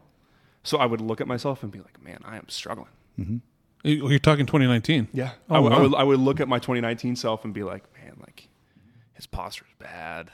His technique is weird. Like all the things were because I was so focused on self-improvement for so long. So I would look at that and be like, okay, well, I got to make sure I'm not doing that now, which is the funny thing. Now I can look back on it and be like, holy crap, like I did that. Yeah. And I was 17 when I made the line, and I turned 18 in December of that season. So I was young. So I'm proud of what I was able to do. I'm proud of what that ensemble did. You should be. Thank you. That show was really cool. It was really intense. I mean, I always say we had like 2 closers in one because we had the whole 186 section that I already was winded. Mm-hmm. And then John was like, all right, 210. Him and Ian, freaking mad scientists, all the way to the end. So let me ask you this. I mean, because you were even like, you had young eyes, and we all know for all these groups. Yeah. What they look like from the outside versus what they look like from the inside. It's a very different story. You know, you really, I guess it's safe to say you really enjoyed what it looked like from the inside. Yes. And to the point of like when the idea of the next season came up in my head of what that would even look like, it wasn't even a question. Mm-hmm. Broken City was nowhere near my radar anymore. Mm-hmm. And that was partly because I was going to say, you're part of that Pulse family now. Yeah. And I was so, like you said, like I'm so close to these guys. Yeah. And also from an intellectual perspective of, I got better and I started understanding bass drumming more, and I realized, no, this is where I want to be. Mm-hmm. And this is the important thing at the time. This is the closest thing to Vanguard. Yeah. In terms of bass drumming in indoor right now, this is where I need to be. Mm-hmm. And this is where I want to be because of the people involved.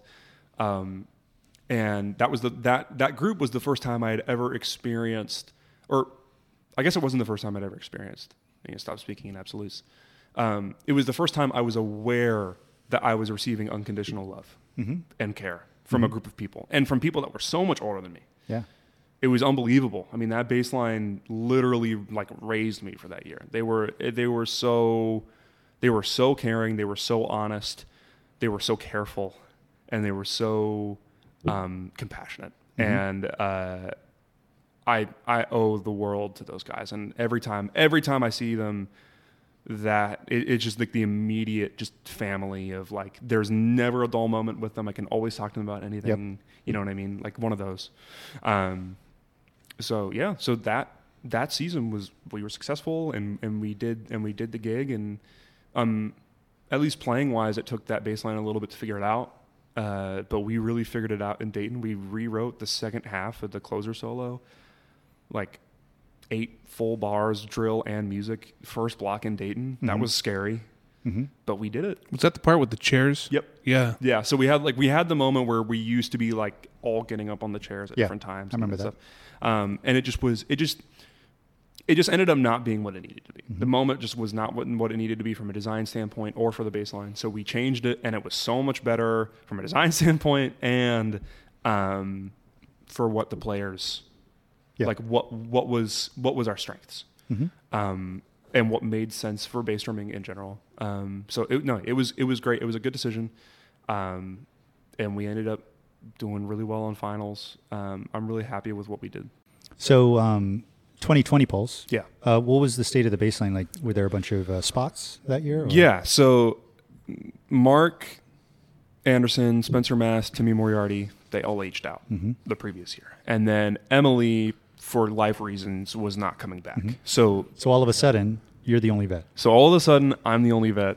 I'm 18, so I'm still super young and like inexperienced, and I still like I've got a year of Pulse under my belt, but I don't feel like I've proved myself yet. Yeah. I still am unsure of where I fit in the activity. I'm still unsure of my ability, of my knowledge. There's so much more things that I want to know and so much more things that I want to learn and want to get better at. So I'm in that state of, okay, well, not that 2019 didn't matter, because it 100% did, and it got me in the door and I learned so much. But me back then, not having that awareness was like, I still am not, I don't feel that way. Yeah. I'm going in and I'm like, oh, like there are some people coming out because of how well Pulse did, and people that had auditioned at Pulse before, and with Joey doing Blue Stars, he's bringing Brahman Zeba out. She did Dark Sky and was phenomenal there, and was on 2. Incredible bass drummer. So already I'm like, okay, there's some people coming out. Yeah. And then Ricky Garza, who had just done Mandarins on 3, and I knew that he was incredibly good, and he had done POW on 2 the previous year and before 19, and with the Fate of King's show, and I loved the way that bass line played and had a lot of respect for him. So I was like, okay, like I've got like 2 people, and then Nick Cordoni is like, I want to go to Pulse after seeing me there. And I was like, oh crap. And I was like, man, he just did Vanguard. Yeah. On 4. I didn't do anything. Right. So I am sweating bullets. I am thinking they are going to cut me the entire audition. Wow. Literally. Like I am, because I didn't know. Sure. I didn't know how that worked. I didn't know what that process was. And I knew that Pulse. And again, still a young person. Yeah. You know, and just like nervous and right. And you're not looking at it with the eyes you have now. Exactly. You're looking at it I'm looking at it with those eyes. Right. Yeah. So the nervous, unsure of himself eyes, and so I'm like the entire time I'm like, I'm gonna get cut. I didn't march. I practiced a lot, but what does that mean? Yeah. In my head at the time, which is looking back on, I'm like, what are you talking about? And it's something that I would totally like assuade someone from thinking. Yeah. But yeah, so, and those people were coming out. So I was like, okay, well, I've got like some steep competition. I'm trying to make 2. It's like the whole thing. Because that's always been the drum that I wanted to play for a whole handful of reasons. And faced with that, you know, regardless of whether it was reasonable to have that perspective, that was fuel for you, or were you like, did you feel like you had imposter syndrome and you were defeatist about it? No, it was fuel. Which way did it work? It was fuel for sure. Good. There was a moment like during some of the visual audition portion where I was starting to fall into a little bit of that. Mm-hmm. But then I was like, I don't see them, like they would tell me. Yeah. And they weren't. And so I was like, okay, well, I think I'm fine. Mm-hmm. But it was definitely fuel to the point of being like, hey, like I want to be able to show you more. Like, can we do this? Right. Can I be on this drum for this? Like blah, blah, blah, like going to Joey. And by that point, Johnny Green, who was supposed to give me the spot for Troopers, is now on staff for bass drums because Richie has left. Yeah. I love Johnny, man. Johnny's such a good dude. Johnny is Really incredible, just such a good energy, just so... I feel like whenever he was in front of the bass line, we would just all kind of do this. Like the world would get smaller, and it would just only be about the thing. And I loved that about him, just because of his energy, because he was so relaxed, and he was a Pulse vet and a Vanguard vet. It was like everything about what I wanted to do. They were super understanding and didn't get weird with me for a second, even though I was being totally weird. The line... They're like, okay, we're giving contracts to all four of you. We just don't know what the order is going to be yet. So we know who the line is, essentially. We just don't know the order. By that point, Brandon Adamson is now open because he auditioned at RCC. I remember that. And got cut because all of the... Dude, the RCC 20 line was like... Well, it's like... Yeah. Not just RCC, but in general, I was going to say, and I was going to wait and say it, but I'll just say it now. I feel like we had an enormous amount of riches bass drumming wise here in Southern California of 2020. And I remember seeing you guys and then RCC, and it's like, this is like ridiculous. Yeah. And especially the RCC 20 line is like... No, they were legend status, incredible. They did not deserve those System Blue drums. By the way, though, not just Southern California, the Atlanta Quest bass line that year. Oh my God, yes. Yeah. No, for real. It was a great year for bass drumming. It just didn't work out with him at RCC for a whole handful of reasons. Yep. So, but insane bass drummer. And then we tell him that we're looking for a bottom. Yep. And he's unsure because, I mean, he had just done a season on 2 at Vanguard. Incredible person. Nick tells him who the line is, like the people involved. And then he's like, oh, I'll go. Because he knows. Yeah. And so he goes. We end up setting the line the next weekend with him on bottom, Ricky, me, Bronwyn, Nick, top 4. And that was the season where I started to feel comfortable in a good and a bad way. From a perspective of I got considerably better over the summer because I practiced a lot. So then it was just a matter of me getting behind a drum again and getting on a floor and marching and playing and that because it had been 3 or 4 months by that point. So since the last time I had done that, which was finals. But by that point, I was able to break a lot of bad habits because I hadn't done it. So my marching had gotten better. I was doing better choreography wise. I wasn't sticking out as much. There was a lot of things about it where I started feeling better about the way that I was doing things. And the music was great. I loved the music in 20. Very cool show that year. We had some great bass moments. I was honestly surprised by what John was having us do because I know him and he typically tends to go on the we'll make it harder later if you guys can do it thing. And I was looking at the sheets and I was like, this is really hard. And all the slow down. And, I was just about to say that because I remember I filmed you guys at the preview show and I was like, oh yeah, like so you're doing like the slowing down and like the stuff that was very where the demand was like, you know, the tempo and everybody doing it at the same rate and for a bass line to be able to do that. Yeah. So we were doing like all the metric mods. It's like this tempo becomes this tempo because we're playing this rhythm and all these things. And that was nothing I'd ever done, but I'd always wanted to do. Yeah. And so I'm looking at the page. I'm like, man, this is so cool.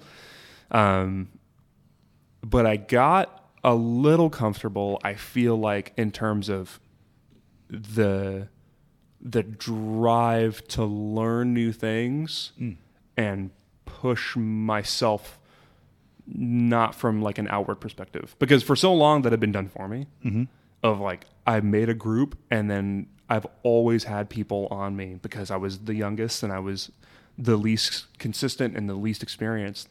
So that naturally happened. Yeah. But then in 2020, I started catching up. So I wasn't getting that as much. And John started trusting me more with things. So like I wasn't getting as much from him. And that trickles down.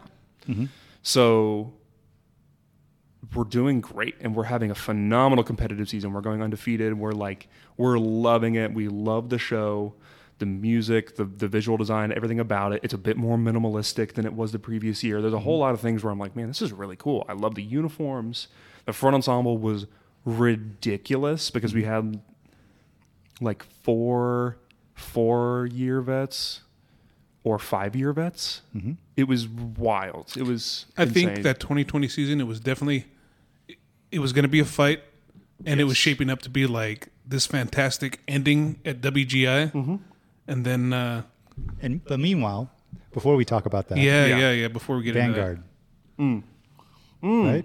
that. Yeah. Yeah, so by that point, so Pulse comes around. I'm now marching with Nick and Brandon. I had marched with Nick at American Cadets. He was base 2 at American Cadets. I was 4. So I knew him well. I'm getting to know Brandon, someone that I looked up to for so long, and worshipped. I just couldn't. I was like, what do you do? Like, who is this person? And he ends up being such a weirdo. Yeah. And just like totally go with the flow and taught me a lot as a result of that. But yeah, so I'm talking to them about it, and they're both like, we like 100% think that you're going to do it, sort of thing. And then it was a question of like, well, what drum? And they were looking for a bottom because Jacob Wilson at the time was not doing it for an internship, I believe. I thought he aged out. No, his age out was 21. Really? Wow. He was just out of high school when he made it in 17. Wow. Yeah, so he was super young too. Yeah. He was like around my age. Great maybe a little bit older. great bottom bass drummer. Incredible. Yeah. Freaking phenomenal. So there was like, they're looking for someone to fill that. You know what I mean? They're looking for someone. They're looking for someone who can play bottom. They're looking for someone who's big enough to carry it and not die, because Vanguard uses a 32-inch Dynasty, which on the Dynasty drums is not only 32 inches, but it's also 4 inches deeper. So it's wider. So it's even heavier. So you need someone that's physically big enough to carry that. And I checked all the boxes, essentially. And I make it to that audition. I haven't played bottom since my sophomore year in high school when I wasn't doing anything. Head's all wobbly. Yeah. And I get there and I was like, this is not what I thought it was going to be, but I'm totally okay with that because I just want to be here. Yeah. I just want to be here. And I remember like playing bottom. And you had wanted to be there for so long. Oh, for so long. And now it's like I had a way. So they do the classic bass drum thing. Like they move us around a lot the first night, and then I'm told to look at the 5 parts, which is what I was expecting. So I'm doing that, and it is so hard to play that drum. I mean, there's that combination. I don't think people like, and you wouldn't know because Vanguard is. I mean, it's so niche. It's like such a small, specific group of people that march there. But those drums are the hardest drums I've ever had to play on, just in terms of their response and trying to get the correct sound and how finicky they are. I mean, you look the wrong way at those drums and they don't sound right. And they don't have rebound. And there was so much about, and it was 5, and it was the 32, and it was tuned, like all the things where I'm just like, man, this is something that I've never done before. But I loved it because I was like, I just get to play loud. Like, this is cool. And it was Paul Book, and that year, the opener is almost exactly the same as what our opener was for this past year. Okay. So a lot of the beats were the same. So I'm playing a lot of what I ended up playing on too. Yeah, like how much did you end up having to learn? How far along did it get before? Well, we made it through February camp. But we weren't at February camp because of Pulse. There was a competition that weekend. So we missed February camp. We were at January, which was Call of Access. When we set the line, we learned the opener, the full opener. And like so much fun. So that was the extent of my experience up until that point. Playing with Vanguard was being the bottom, learning the 2020 opener, which ended up being the 22 opener. Yep. And it being really hard, and I'm like, man, this summer is going to be so difficult, but I just want to be there. Little did you know. Little did I know. Yeah. Little did any of us know. Yeah. The rug getting pulled out from Yeah, under you. Yeah, exactly. So from your perspective, because everybody knows, what happened Yeah. that season and stuff like that. How did you, just very quickly, how did you make sense of that? And like, how did you handle that? Because more than any, more than a lot of us, you had a lot taken away from you that year. You know, not being able to march a full indoor season, and also having the summer taken away from you after making literally the season you make the group that you've been wanting to make forever. Can you remember what sort of went through your head? Oh, I mean, I was devastated. Yeah. I think a lot of us were. I was in shambles. It was really, I just couldn't accept it. Yeah. Because like you said, like that had been one of my main life goals for 4 years up until that point. Yeah. So I just couldn't wrap my head around it. I was really upset about Pulse. I was very, very upset about Vanguard. And then the uncertainty of like, the open-endedness of like, how long is this going to last? Yeah, exactly. You know? Like, am I ever going to be able to do this again? Right. Because these are your prime years. Exactly. So that ends up turning into 2 summers gone and indoor gone. Mm-hmm. So what would have been this is funny because I sound like I'm whining, but what would have been 5 years with Pulse? It was 4. but that's true. Yeah. You know? But and even more importantly, like we said off camera, what could have been 3 years with Vanguard ended up only being 1. 1. So I mean, we feel that.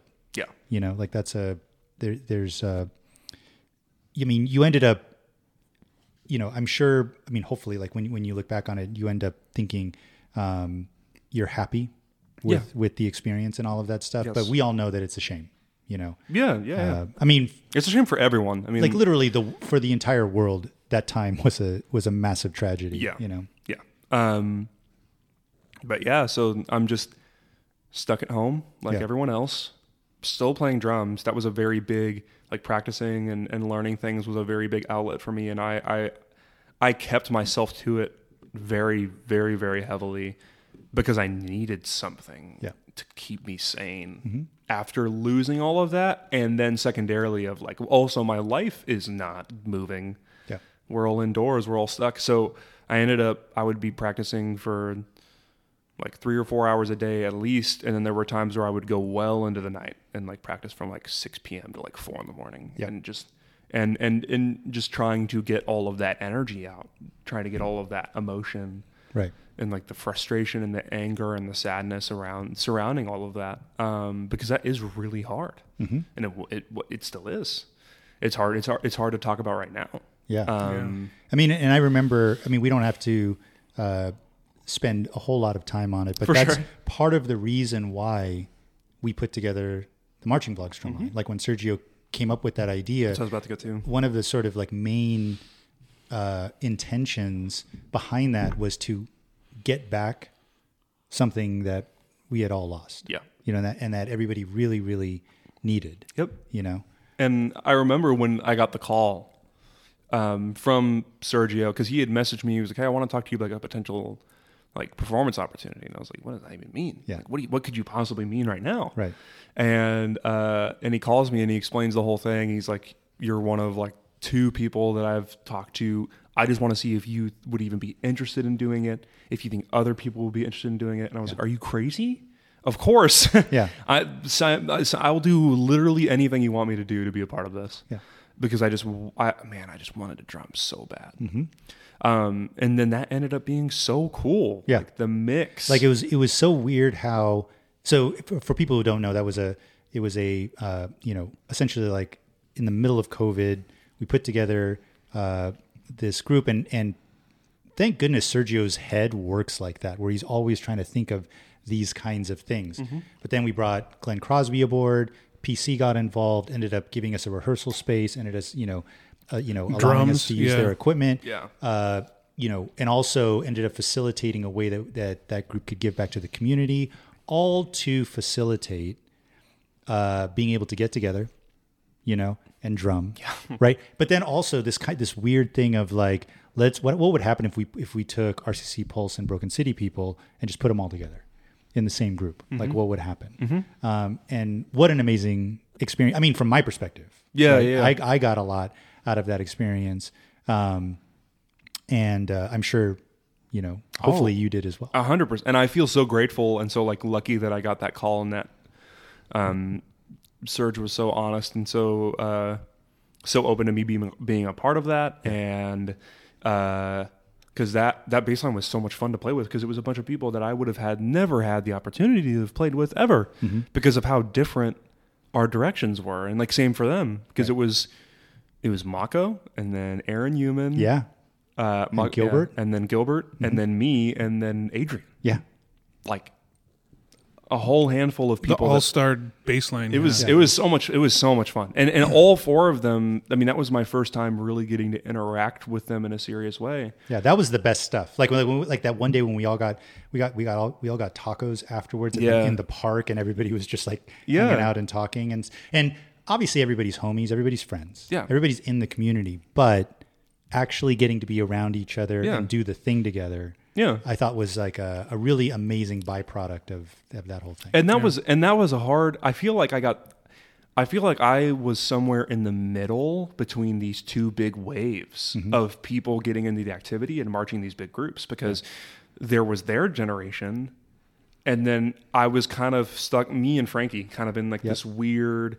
And then this past year, like 22, 23, this massive influx of new people into these groups. Right. So I struggled identifying with either of them a lot, honestly. And I didn't feel like I could really talk to a lot of those guys during the Marching Vlogs thing until it concluded, because I actually had that experience. Because when I started marching was when they were all 21 and I was 17. Like, why are they going to want to talk to me? And that's understandable 100%. Yeah.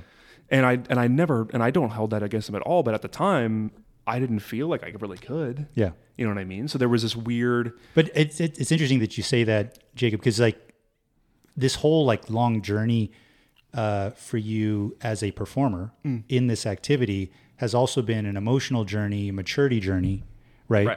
With how you interact with people, and what you feel like on the inside. And how that translates to interacting with people on the outside. Yeah. And again, that's what that part of your life is about. It's about figuring out all of those things. That's why I'm so grateful for the activity and like as a whole. Yeah. So we make it through the blip, as for lack for better words, the pandemic. Was the next thing that happened the Vanguard? Oh, there was year? We had the video, the 21 video. So we did that. That was cool. It was 4 days. Right. So Paul sent us the music in advance, which is the first time he'd ever done that, and the last time I'll probably ever do that. He sends us all the music and an MP3. So I practiced with that. We show up on a Tuesday. I think it was like Wednesday we start rehearsing. It was Wednesday we started rehearsing. Thursday we rehearsed more. Friday we recorded Friday we recorded the audio. Saturday we recorded the video. Sunday, age out ceremony. Leave. So that was our season. That was our 21. Wow. Was this in Texas? Yes. Yeah. So this was all the percussion stuff happened at UNT. So all the audio that you hear was recorded at Apogee Stadium. Which is why it sounds so good, like natural reverb, that whole thing. On the UNT drums. I played bottom for that, since that was like essentially that was the 2020 line, like the to be 2020 line, outside of one of the snare drummers, Callum, who I marched with American Cadets. He's from the UK. He couldn't make it, obviously, for obvious reasons. So Eliana Yamuni ended up filling in his spot, because her age out was technically 22, but she decided not to march. I actually don't know why. But so she got involved, which was great. And then the quad line was an amalgamation of a bunch of people from a bunch of years. It was supposed to be 6 people. It ended up only being 5. Yeah. But a bunch of intense quad legends from Paul Rennick years. Did any of those, anybody like any of those tenor guys ended up doing troopers?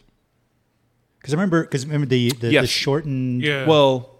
21 summer. No. So none of the 20 Vanguard guys ended up going to troopers for 21. Okay. But some of the 21 troopers ended up becoming 22 Vanguard. Got it. Yeah. That was the connection. Yeah. Okay, got it. So we did that. Honestly, cool video. Mm-hmm. You don't see the bass drums very much, but besides that, it was a cool video. It sounded great. And then we get into 22. Yeah.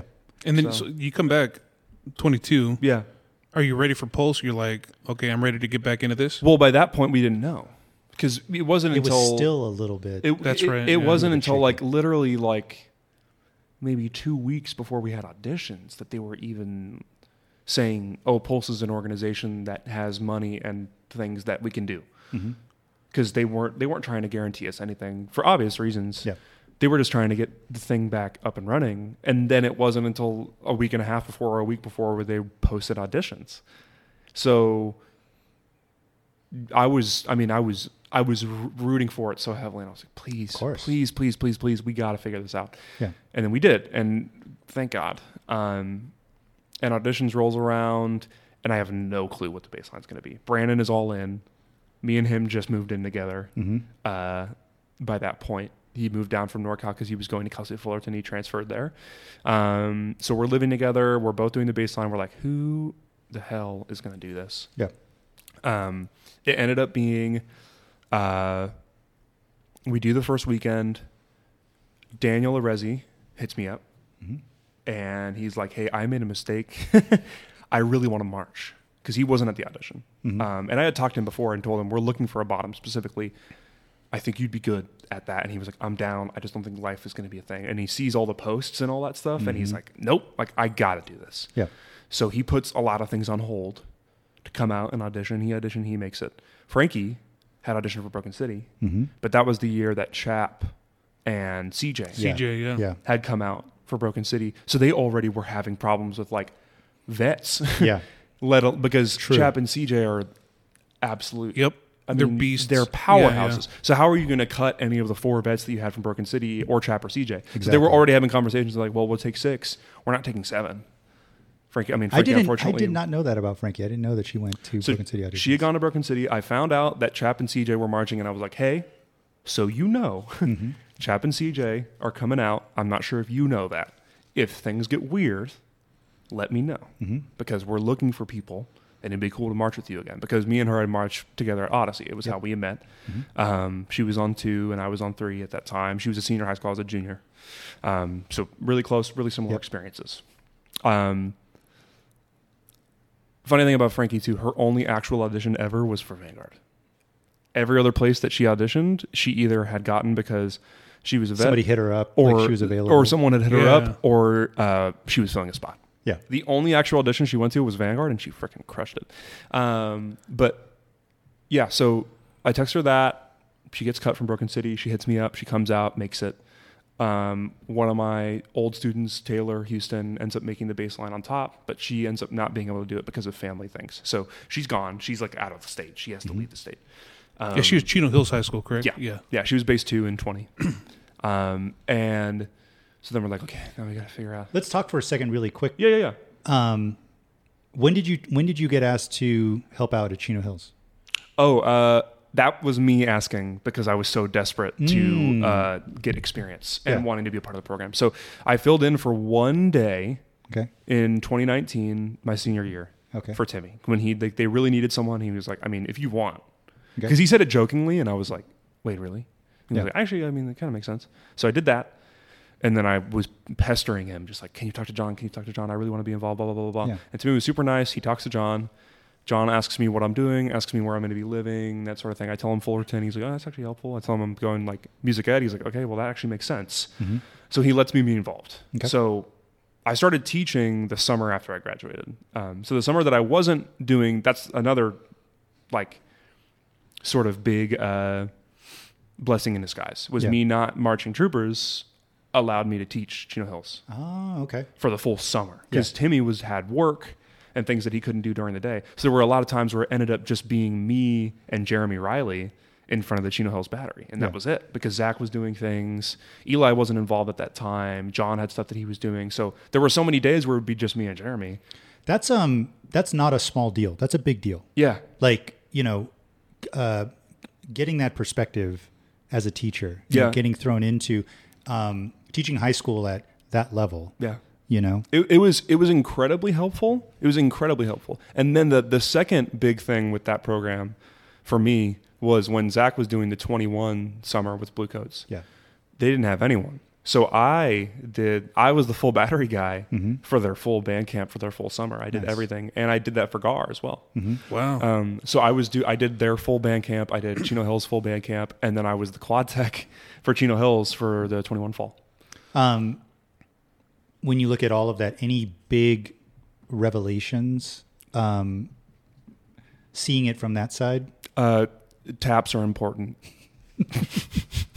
honestly, yeah. As a bass drummer, taps are not unimportant. Well, because as a bass drummer, so much of what we play, it's like, well, you as a single person, you need to balance to the full ensemble melodically because they need to be able to hear what the bass drums are doing. Yeah. And you're a single instrument against 9 snares and 5 quads and 5 marimbas and the whole bag. Yeah. So I was not used to playing that way. And it was always so funny because they would always give me so much crap about like, oh, you play like a bass drummer, blah, blah, blah, but like all these things. And it wasn't until I had to teach it that then like logically it just started clicking. Yeah. And I was like, oh, you need to play it lower. Oh, you need to play it lower. Like all that, like so many things about why they do things like upper battery started making sense. Right. So many things that I would hear and I was like, I mean, I get it, but I didn't get it. Yeah. Until that moment. And that was really difficult. That summer was really, I got almost burnt out pretty fast because I did so much time. And it was cool getting to work with John because the big thing was Jeremy Riley was no longer in the program. He was no longer, that was why they needed someone. It was like Zach was gone and Jeremy was gone. So it was like, holy crap, what are we going to do? Yeah. And I was available. So I did it. Incredible experience. I'm very, very grateful to John for letting me do that. Because man, like I learned so much. I learned so much that summer. Okay, so then Pulse 22 baseline gets put together. Yeah. And then Vanguard. Yeah. So 22. Yeah. So Vanguard 22. That was a cool audition. And you were a vet. Essentially, yeah, kind of. So, but after not fielding a corps for a couple of years, did they get a lot of people audition for Vanguard? Yeah, there was a lot. There was, especially the Texas audition, there was a crap ton of people, like 60 snares or something crazy. They get a lot of people. They get a lot of the troopers guys, obviously. A lot of those guys end up making the line. So the audition was super fun, intense, of course. By that point, I knew that I was going to be section leader. I knew that I was on 2 going into the callback. So that was all conversations that had happened with Akira. And so essentially it was just trying to figure out who the line was going to be. So Frankie shows up, crushes it on 1. And me and her had, by that point, I'd done 2 seasons together and I'd known her for so long and I trusted her and I told Akira all those things. And he was like, well, I just like the way she plays anyways. So that's great. So bonus. Bases 5 and 4 were at Troopers the previous year on 5 and 1. Case and Dameron, Gabriel Hartman, great dudes, both out of the UNT scene, incredible bass drummers, musical understanding and touch like I hadn't played with. And then we had Bo Bavasset, high schooler, senior, on 3, makes the Vanguard, super green, but great touch, again, like out of the TMEA, like Texas music education scene where they have them learning marimba solos when they're 13. Yeah. You know what I mean? So he had a lot of that experience. Great musicianship. Incredible. I just wish. I wish the percussion education scene was the same way it is out here in California. Well, maybe, it's on it. Maybe it'll be on its I way. think maybe we're on the right track. I think I'm hoping that it's on its way. But yeah, so he makes it. And those camps were so much fun because I'm like, I'm doing it. And I'm doing it on 2 and I'm doing it with Frankie and I'm getting to learn so much from Paul and you had waited so long. So long. So long to be able to do that. And so that was I just could not get enough of that. It was just so much fun and I got to see the process of what we get, how we get it, how he writes music because that's very specific to him. Right. And like what you see on the page versus like how the way he wants you to play it and all these things in the editing process. Paul's constantly changing parts, constantly editing, and you just need to be able to do it. You just need to be able to roll with the punches. And if you can't, then like his whole thing was we're not looking for drummers. We're looking for people. Like the classic, like we're not looking for drummers. We're looking for musicians. But on top of that, we're looking for people that make the people around them sound better. Mm-hmm. So if you play in a way where you are sacrificing your own ego of the way that you play for the sake of the people around you, then like you deserve to be here. I mean, like the idea, I mean, I just want to highlight that point just really quickly, because a lot of, percussionists coming up, they don't even realize that you can do that. Essentially that you're not on an island all by yourself, that you can actually have this profound impact on other people in the ensemble, other musicians, the people standing next to you, the people over there in that section over there. And that you need to want to be able to do that. And then being a part of an ensemble where that becomes like, this is what we're going to do. It's not just you just taking care of your own gig and that's the end. And to me, it's like a good way to think about that would be like the centers, like for people that aren't familiar with that concept of playing in a way to help the people around you. It's like the really good centers do that. Like a really great example, recent examples to me of a center heavily affecting the way the line plays is the 22 snare line for Pulse and the 23 snare line for Pulse. Zach and Lucas are freaking monsters, but they play in a way that they know is going to help the people around them. And it affects the sound quality and it affects everything, because the 22 snare line was, I'm going to show you what we're doing. And so aggressive. It's like you're getting hit with a freaking axe. The 23 snare line was the Lucas of like cool, suave, like I actually don't really care what you think. Like that bite, crisp sound. It's the way that Lucas plays. Right. It's the way that Zach plays. So they were looking for that in everyone of a center's mentality of I need to play in a way that's going to make the person next to me sound better, because it's not about me. It's about the ensemble and sacrificing yourself to the ensemble.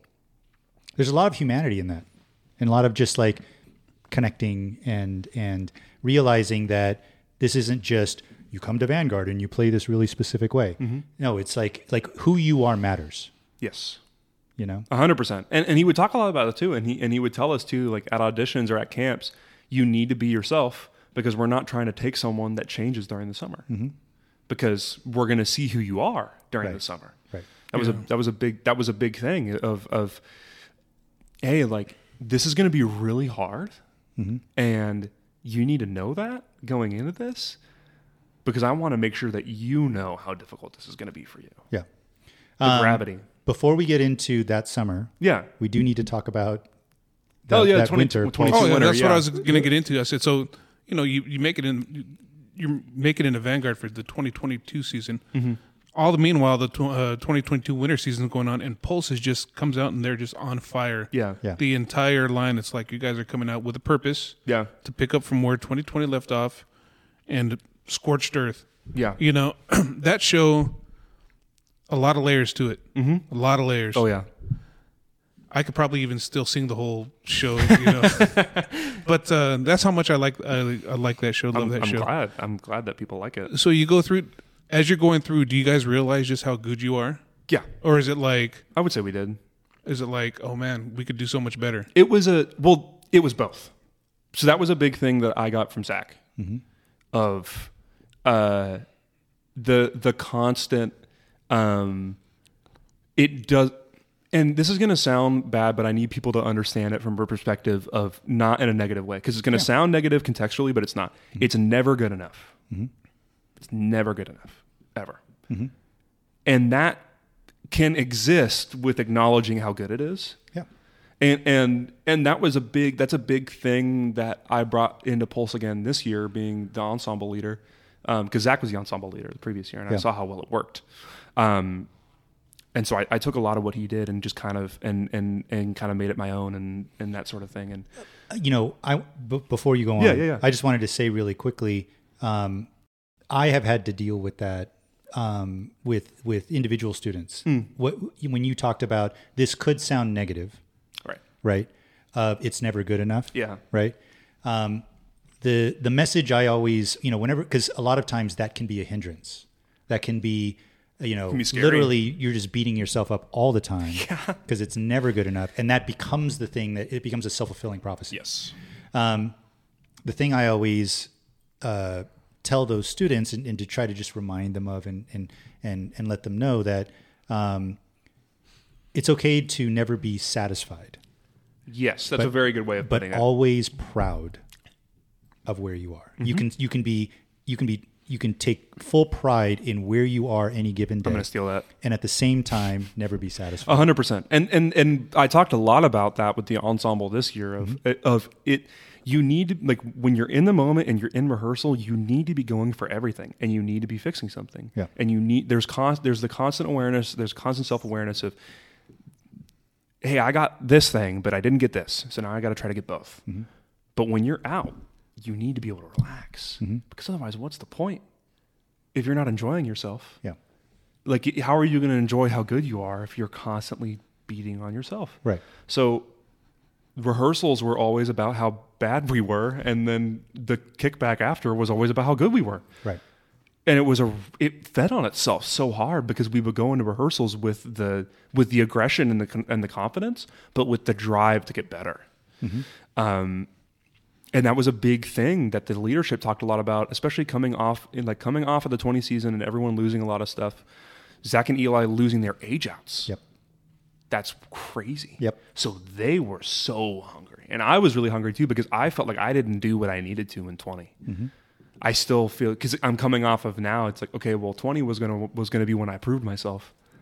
I haven't done that yet. Mm-hmm. So we all had our own reasons of this insane drive. And this is the first real year where all three of us start being involved in the design process of the features and writing those in conjunction with John and having a bigger role in terms of what the ensemble is doing, giving comments, stuff like that. That's not normal for other ensembles. And we forget that a lot at Pulse, how that isn't a normal thing because it is so easy to mess that up. Mm-hmm. It is so easy for that to turn super toxic and super gross. And it's understandable why people don't take that risk. Yeah, and it's like membership has to be all in on that, though, too. Yeah. Receptive. 100%. And you don't normally get that. The thing is, we had the membership to be able to do that. Mm-hmm. So we did, and we committed to it. And it's now become an integral part of the way that Pulse is run, of a lot of the things, a lot of the important logistical stuff, a lot of rehearsal things, a lot of blah, blah, blah, blah, blah, was me and Lucas and Jay and Ethan and Andre and Minji and the leadership and Eli and Zach. So much of it was us. Right. But you get a new level of ownership. Oh, yeah. You're so much closer to the show.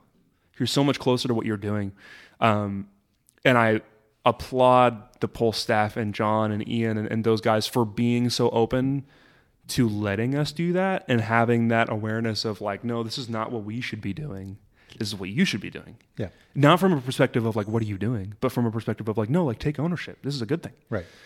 We talked about that in the last version of that. Yeah. In the last interview with Cheese. I saw that clip. It's not a me question. That's a you question. Right. And you're talking about that like on a whole nother level. But when you have a membership that you can do that with, and therefore the staff can relax and because as a staff person, and you're going to learn this, I'm sure you've learned it. If you feel like you have to do it all yourself, it's a draining, hard road. It's awful. And then when you realize, oh wait, I can trust that all of these things are going to be taken care of, you all of a sudden get freed up, and the things that actually you need to be focused on become better by quantum leaps. Yes. It's really amazing, and like hopefully something that the timing of that happening at Pulse was right. But then, like you said, it can be something that can just become a part of the culture in the normal process. And that's the hope. And I'm hoping that we continue to like have people and have members that can take that because man, I mean, it was so helpful. And like you said, I mean, especially I feel like in the quality of the product, because of that connection to what we were doing. Yeah. And it turns from a question of we are doing this to almost kind of like a, what are we doing? Right. Which was so cool. So cool to be a part of, like having our voices in the show like that. I love that you bring that you sort of have led us into that was what was going on internally, because I think a lot of people will look at it from the outside and just go, man, they played the heck out of that show. Right. But what you're talking about is almost like there was an intangible layer there that we didn't know existed, but that hit probably everybody watching. It made us want to like the show that much more because of something that we couldn't even identify necessarily intellectually, but we could feel. That's the stuff that like, that is the golden thing that, and usually, and I will say, it's like, there are a lot of designers that want to go for that. A lot of designers do that with their own work, you know, it's a believability thing. But when they can get the members in on that, you know, and a lot of places try, you know, but when you can really make it happen, and sometimes it's a particular year, sometimes it's a group that can figure it out and sustain it. Either way, the result is always like, again, it's just like it goes to another place. And it's not without its difficulties. Right. I mean, because that's the thing, is it's not, especially with that. Yeah. Because if you're not doing that, then it's easier, because it's like, well, they're a staff member versus it being like a peer. And that's a whole nother. So there were 100%. There were times where we would leave mad at each other.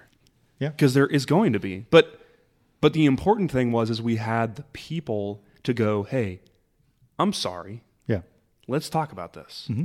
And both sides be able to take accountability in some way. Well, now it's funny, because now all of a sudden you're starting to feel things like you're starting to take things personally, because your level of involvement is it makes you more vulnerable. Yes. And now all of a sudden you start to gain empathy from the people who are like that all the time. The designers who are constantly putting themselves out there on the page, on the notes, like all of that stuff. And when people disagree with them, criticize them, oh, we shouldn't do that, we should do this, you're all of a sudden being, that's what it feels like. 100%. And the cool thing about that process is now, like, you look at the 22 and you look at the 23 show, not only do they have a different feel than Pulse has had in a long time, but also I can tell you for a fact that a staff member and a member has touched every count of that show, which is so cool. There's something about that. And again,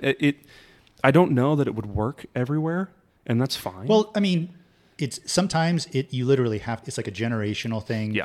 Where like you get a certain membership where you're like, this is the year. Like my the first year that Scott came back to Blue Devils, we had that kind of membership, and they told us, right. You know, they were like, we're not going to be pulling you along. This is going to be like, we are taking advantage of 100%. The fact that we have you guys this year. Yeah. All that being said, even though it may have felt like a foregone conclusion, what did it feel like to win? Yeah. Oh, wild. Yeah. It was, I mean, it was one of those things where we never talked, like, I mean, that's not true. We would talk about it occasionally over the course of the summer, or the season, sorry. But every time one of us would start talking about it, another one of us would go, stop. Yep. Yeah. Don't jinx it. Don't jinx it. Yeah. I mean, but like, think about like, you're going to stop working. Think about Zach. Yeah. Right. You know, the last time he had one indoor was Chino Hills, you know, and, you know, those first couple of years at Pulse, and then having seasons taken away from him. And then Eli never had, and I never had, and we had all that. Yeah. Yep. So it was a perfect storm. But it's not only that, you're winning for the guys from like 20 that didn't get a chance to finish that season. Yeah. Because a lot of those guys didn't come back for a whole handful of reasons. Yeah. But so we were super hungry, and there was always the sort of don't jinx, but also like, we don't want to talk about it for the sake of, we have a job to do. Yeah. Also, like, we don't want to talk about it because that's not how you do it. Exactly. And that was a big thing in finals week too. Of finals day was, we have another show tomorrow. Mm-hmm. We did that this year too. No crying, no emotional speeches, nothing. We have another show tomorrow. This is semis. This is our semis rehearsal. Yeah. It's our semis show until we pull the floor out of the tunnel. Yeah. Like that's where we're at, and then we can let it go. So you guys win. Yeah. And then time for summer. Yep. Right? And you actually get to do the thing with Vanguard, with the place. You've talked to me about it a little bit, but Yeah. hey, Jacob, what was that summer like for you? It was crazy. I mean, it was it was unbelievable. Probably the next hardest thing for me. Yeah. Next hardest season from a perspective of I'm only going to get to do this once. Yeah. Well, let's face it. You haven't done a full drum corps. I haven't done summer. a full drum corps summer since 18. Mm-hmm. So there were so many things about it. It was like I get to do a summer with Vanguard. That's amazing. I only get the 1 out of 3. Yeah. Like so many bittersweet, just constant like melancholic vibe to what I was doing. Yeah. But I loved it. And so how did you approach it? How did you go into it? I what was your mindset? I dumped everything I thought I knew out the door because I could tell from the camps because there were too many times where Paul or a tech or anyone would come up to the group and go, I would hear something.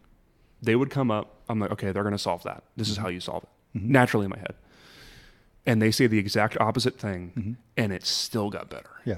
And I was like, Cheese said the exact same thing. Yeah. He literally said wait, really? the exact That's funny. same thing. And this is like, Yeah. the thing that Cheese had the benefit of, I feel like maybe this is if somebody like maybe non-Texas people go and march Vanguard, everybody's going to have this experience of just leave it all at the door, right? And open yourself up to how this is going to be.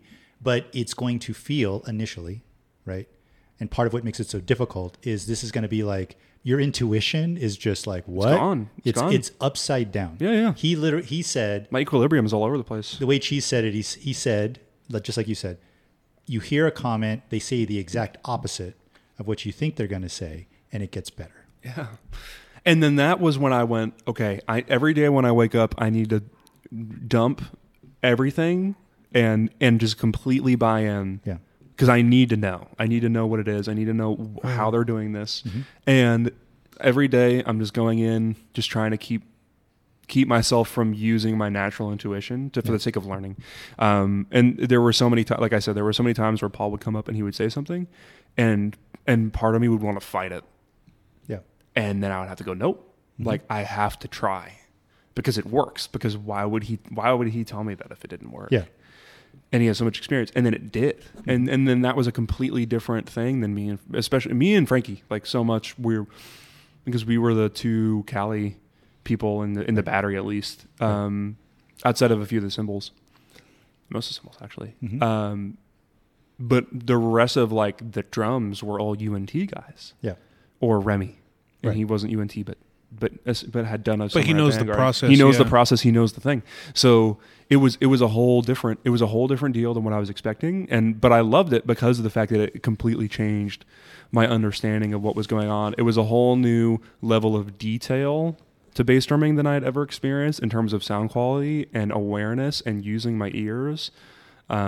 Tempo meant something completely different there, which a lot of people make fun of that. Like they talk about like they slow down, they don't play like accurate rhythms. And it's like, but you don't know. You don't know why.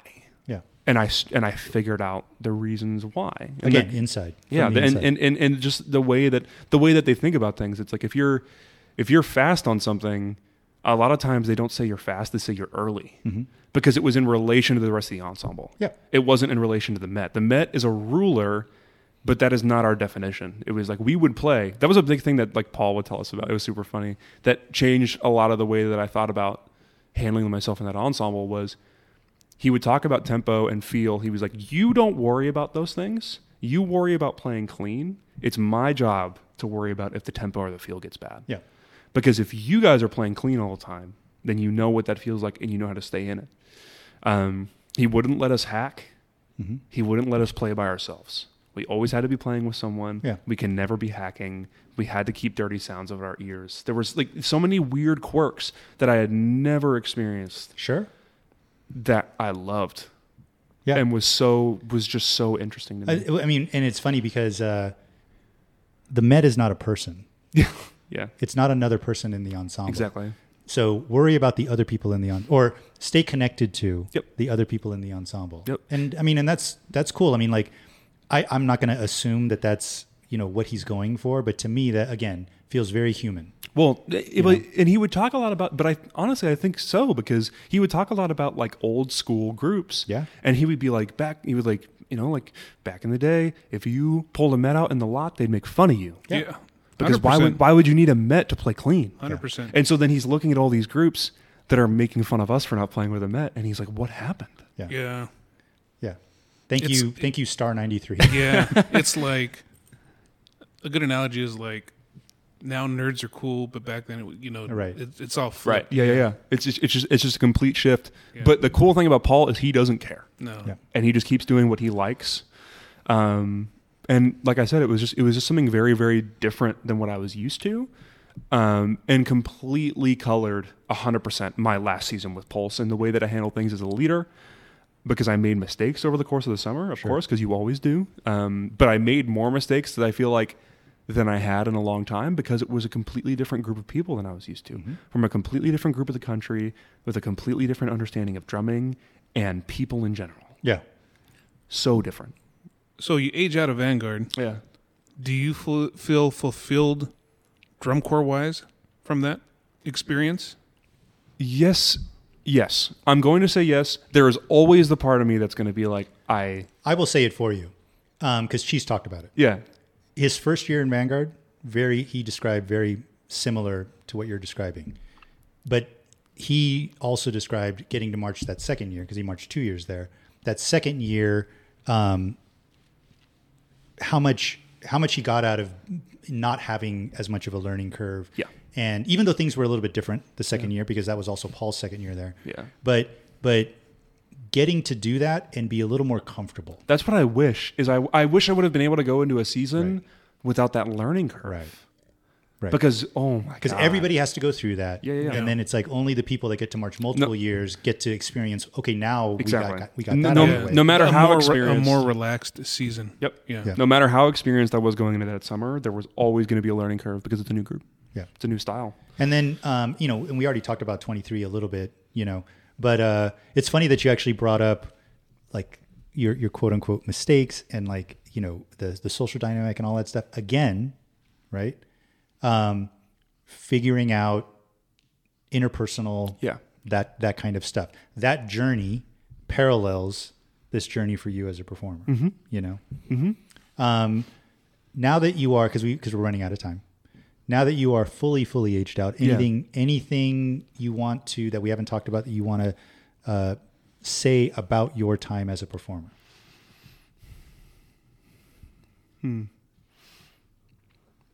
I guess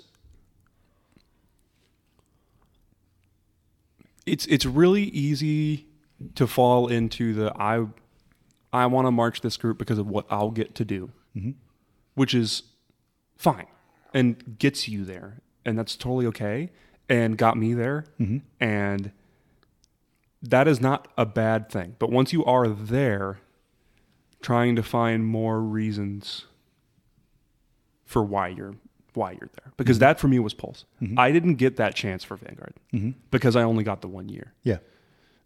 Which is fine. And I freaking loved playing that book, and I loved being with those people, and I miss them so much, and I miss Paul and the entire thing. If you're going to go somewhere, like, commit fully, even if you aren't sure, like commit 100%, because that commitment to yourself and to the approach and to the people around you is going to give you so much more than the reasons that you went there. Yeah. Without a doubt. Because I got so much more out of Pulse than I ever imagined. Yeah. Okay, your member chapter closes. Yeah. What's this next chapter looking like for you? Yeah, so I actually had a recent update with that as well too. So I am teaching Phantom Regiment this summer with Frankie, which is hilarious because we just did 3 straight seasons together, and now we're going to be doing our 4th. And I'm incredibly excited with that, with Cheese. Yep. So, like... Was he the one that approached you about teaching? He was, yeah. Okay, I got a call from him. Super funny guy. I'm really excited to like get the opportunity to actually talk to him. I haven't actually had that chance. Sure. On a different level. On a different, yeah. On a completely different level. And yeah, so I'm incredibly excited about that whole new staff from percussion entirely.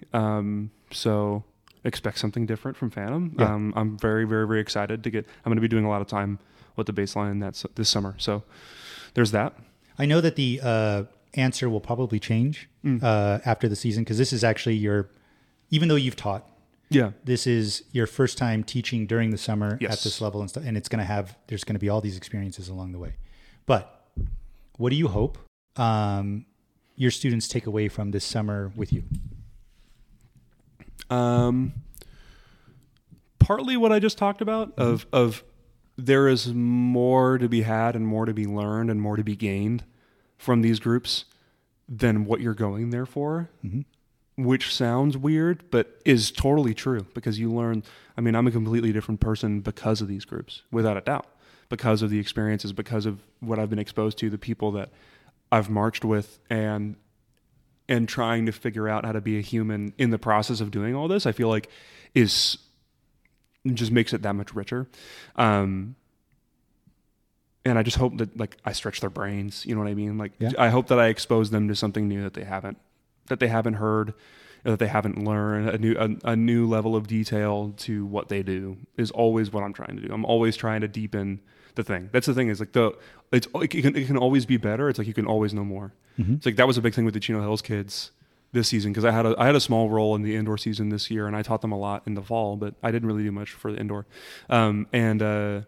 Every time I showed up, it was like, okay, cool, like you guys figured that out. So now there's this, and they were always like, oh, there was always like, there's so much, and I'm like, well, yeah, I mean, that's just what you do, and they crushed it. Yeah, I was so proud of them. But yeah, so hopefully, just trying to expose them to things that they haven't heard before, and remind them that you're not just drumming. Like you are learning as a person. So awesome. Well, I mean, we're excited. Man! I can't wait to see Phantom and see this next iteration of what they bring to the field. But you guys, the cheese Wetzel version of Phantom Regiment. Yeah, I'm excited. I'm I mean, especially after we got to talk to Cheese last week, and we got to talk to you this week. It just makes it that much more like, we're that much more excited about it. Thank you for having this conversation with us. Of course. Yeah. Thank you for having me on. I've always been like such a huge fan of this, because I feel like you guys are just very real in a good way. Thank you. And of course. And I'm very honored to be able to be a part of this. Yeah, man. Thanks for taking the time to be here with us. Yeah. Thank you for everybody listens to this 6-hour podcast. Thank you to Mrs. Drum Corps Coffee Shop for being patient with us. If you ever see her in the lot, be sure to just, say hi and thank her too, because she does and puts up with a lot to let me do all this and everything else that I do for social media and everything else. Yeah. Okay. And with that, I guess we'll be seeing everybody next time. Be sure to drop a comment if you enjoy this, and just let us know how we're doing. And if there's anything else you want to see, let us know. All right. Take care, everybody. Go Lakers. Go Lakers.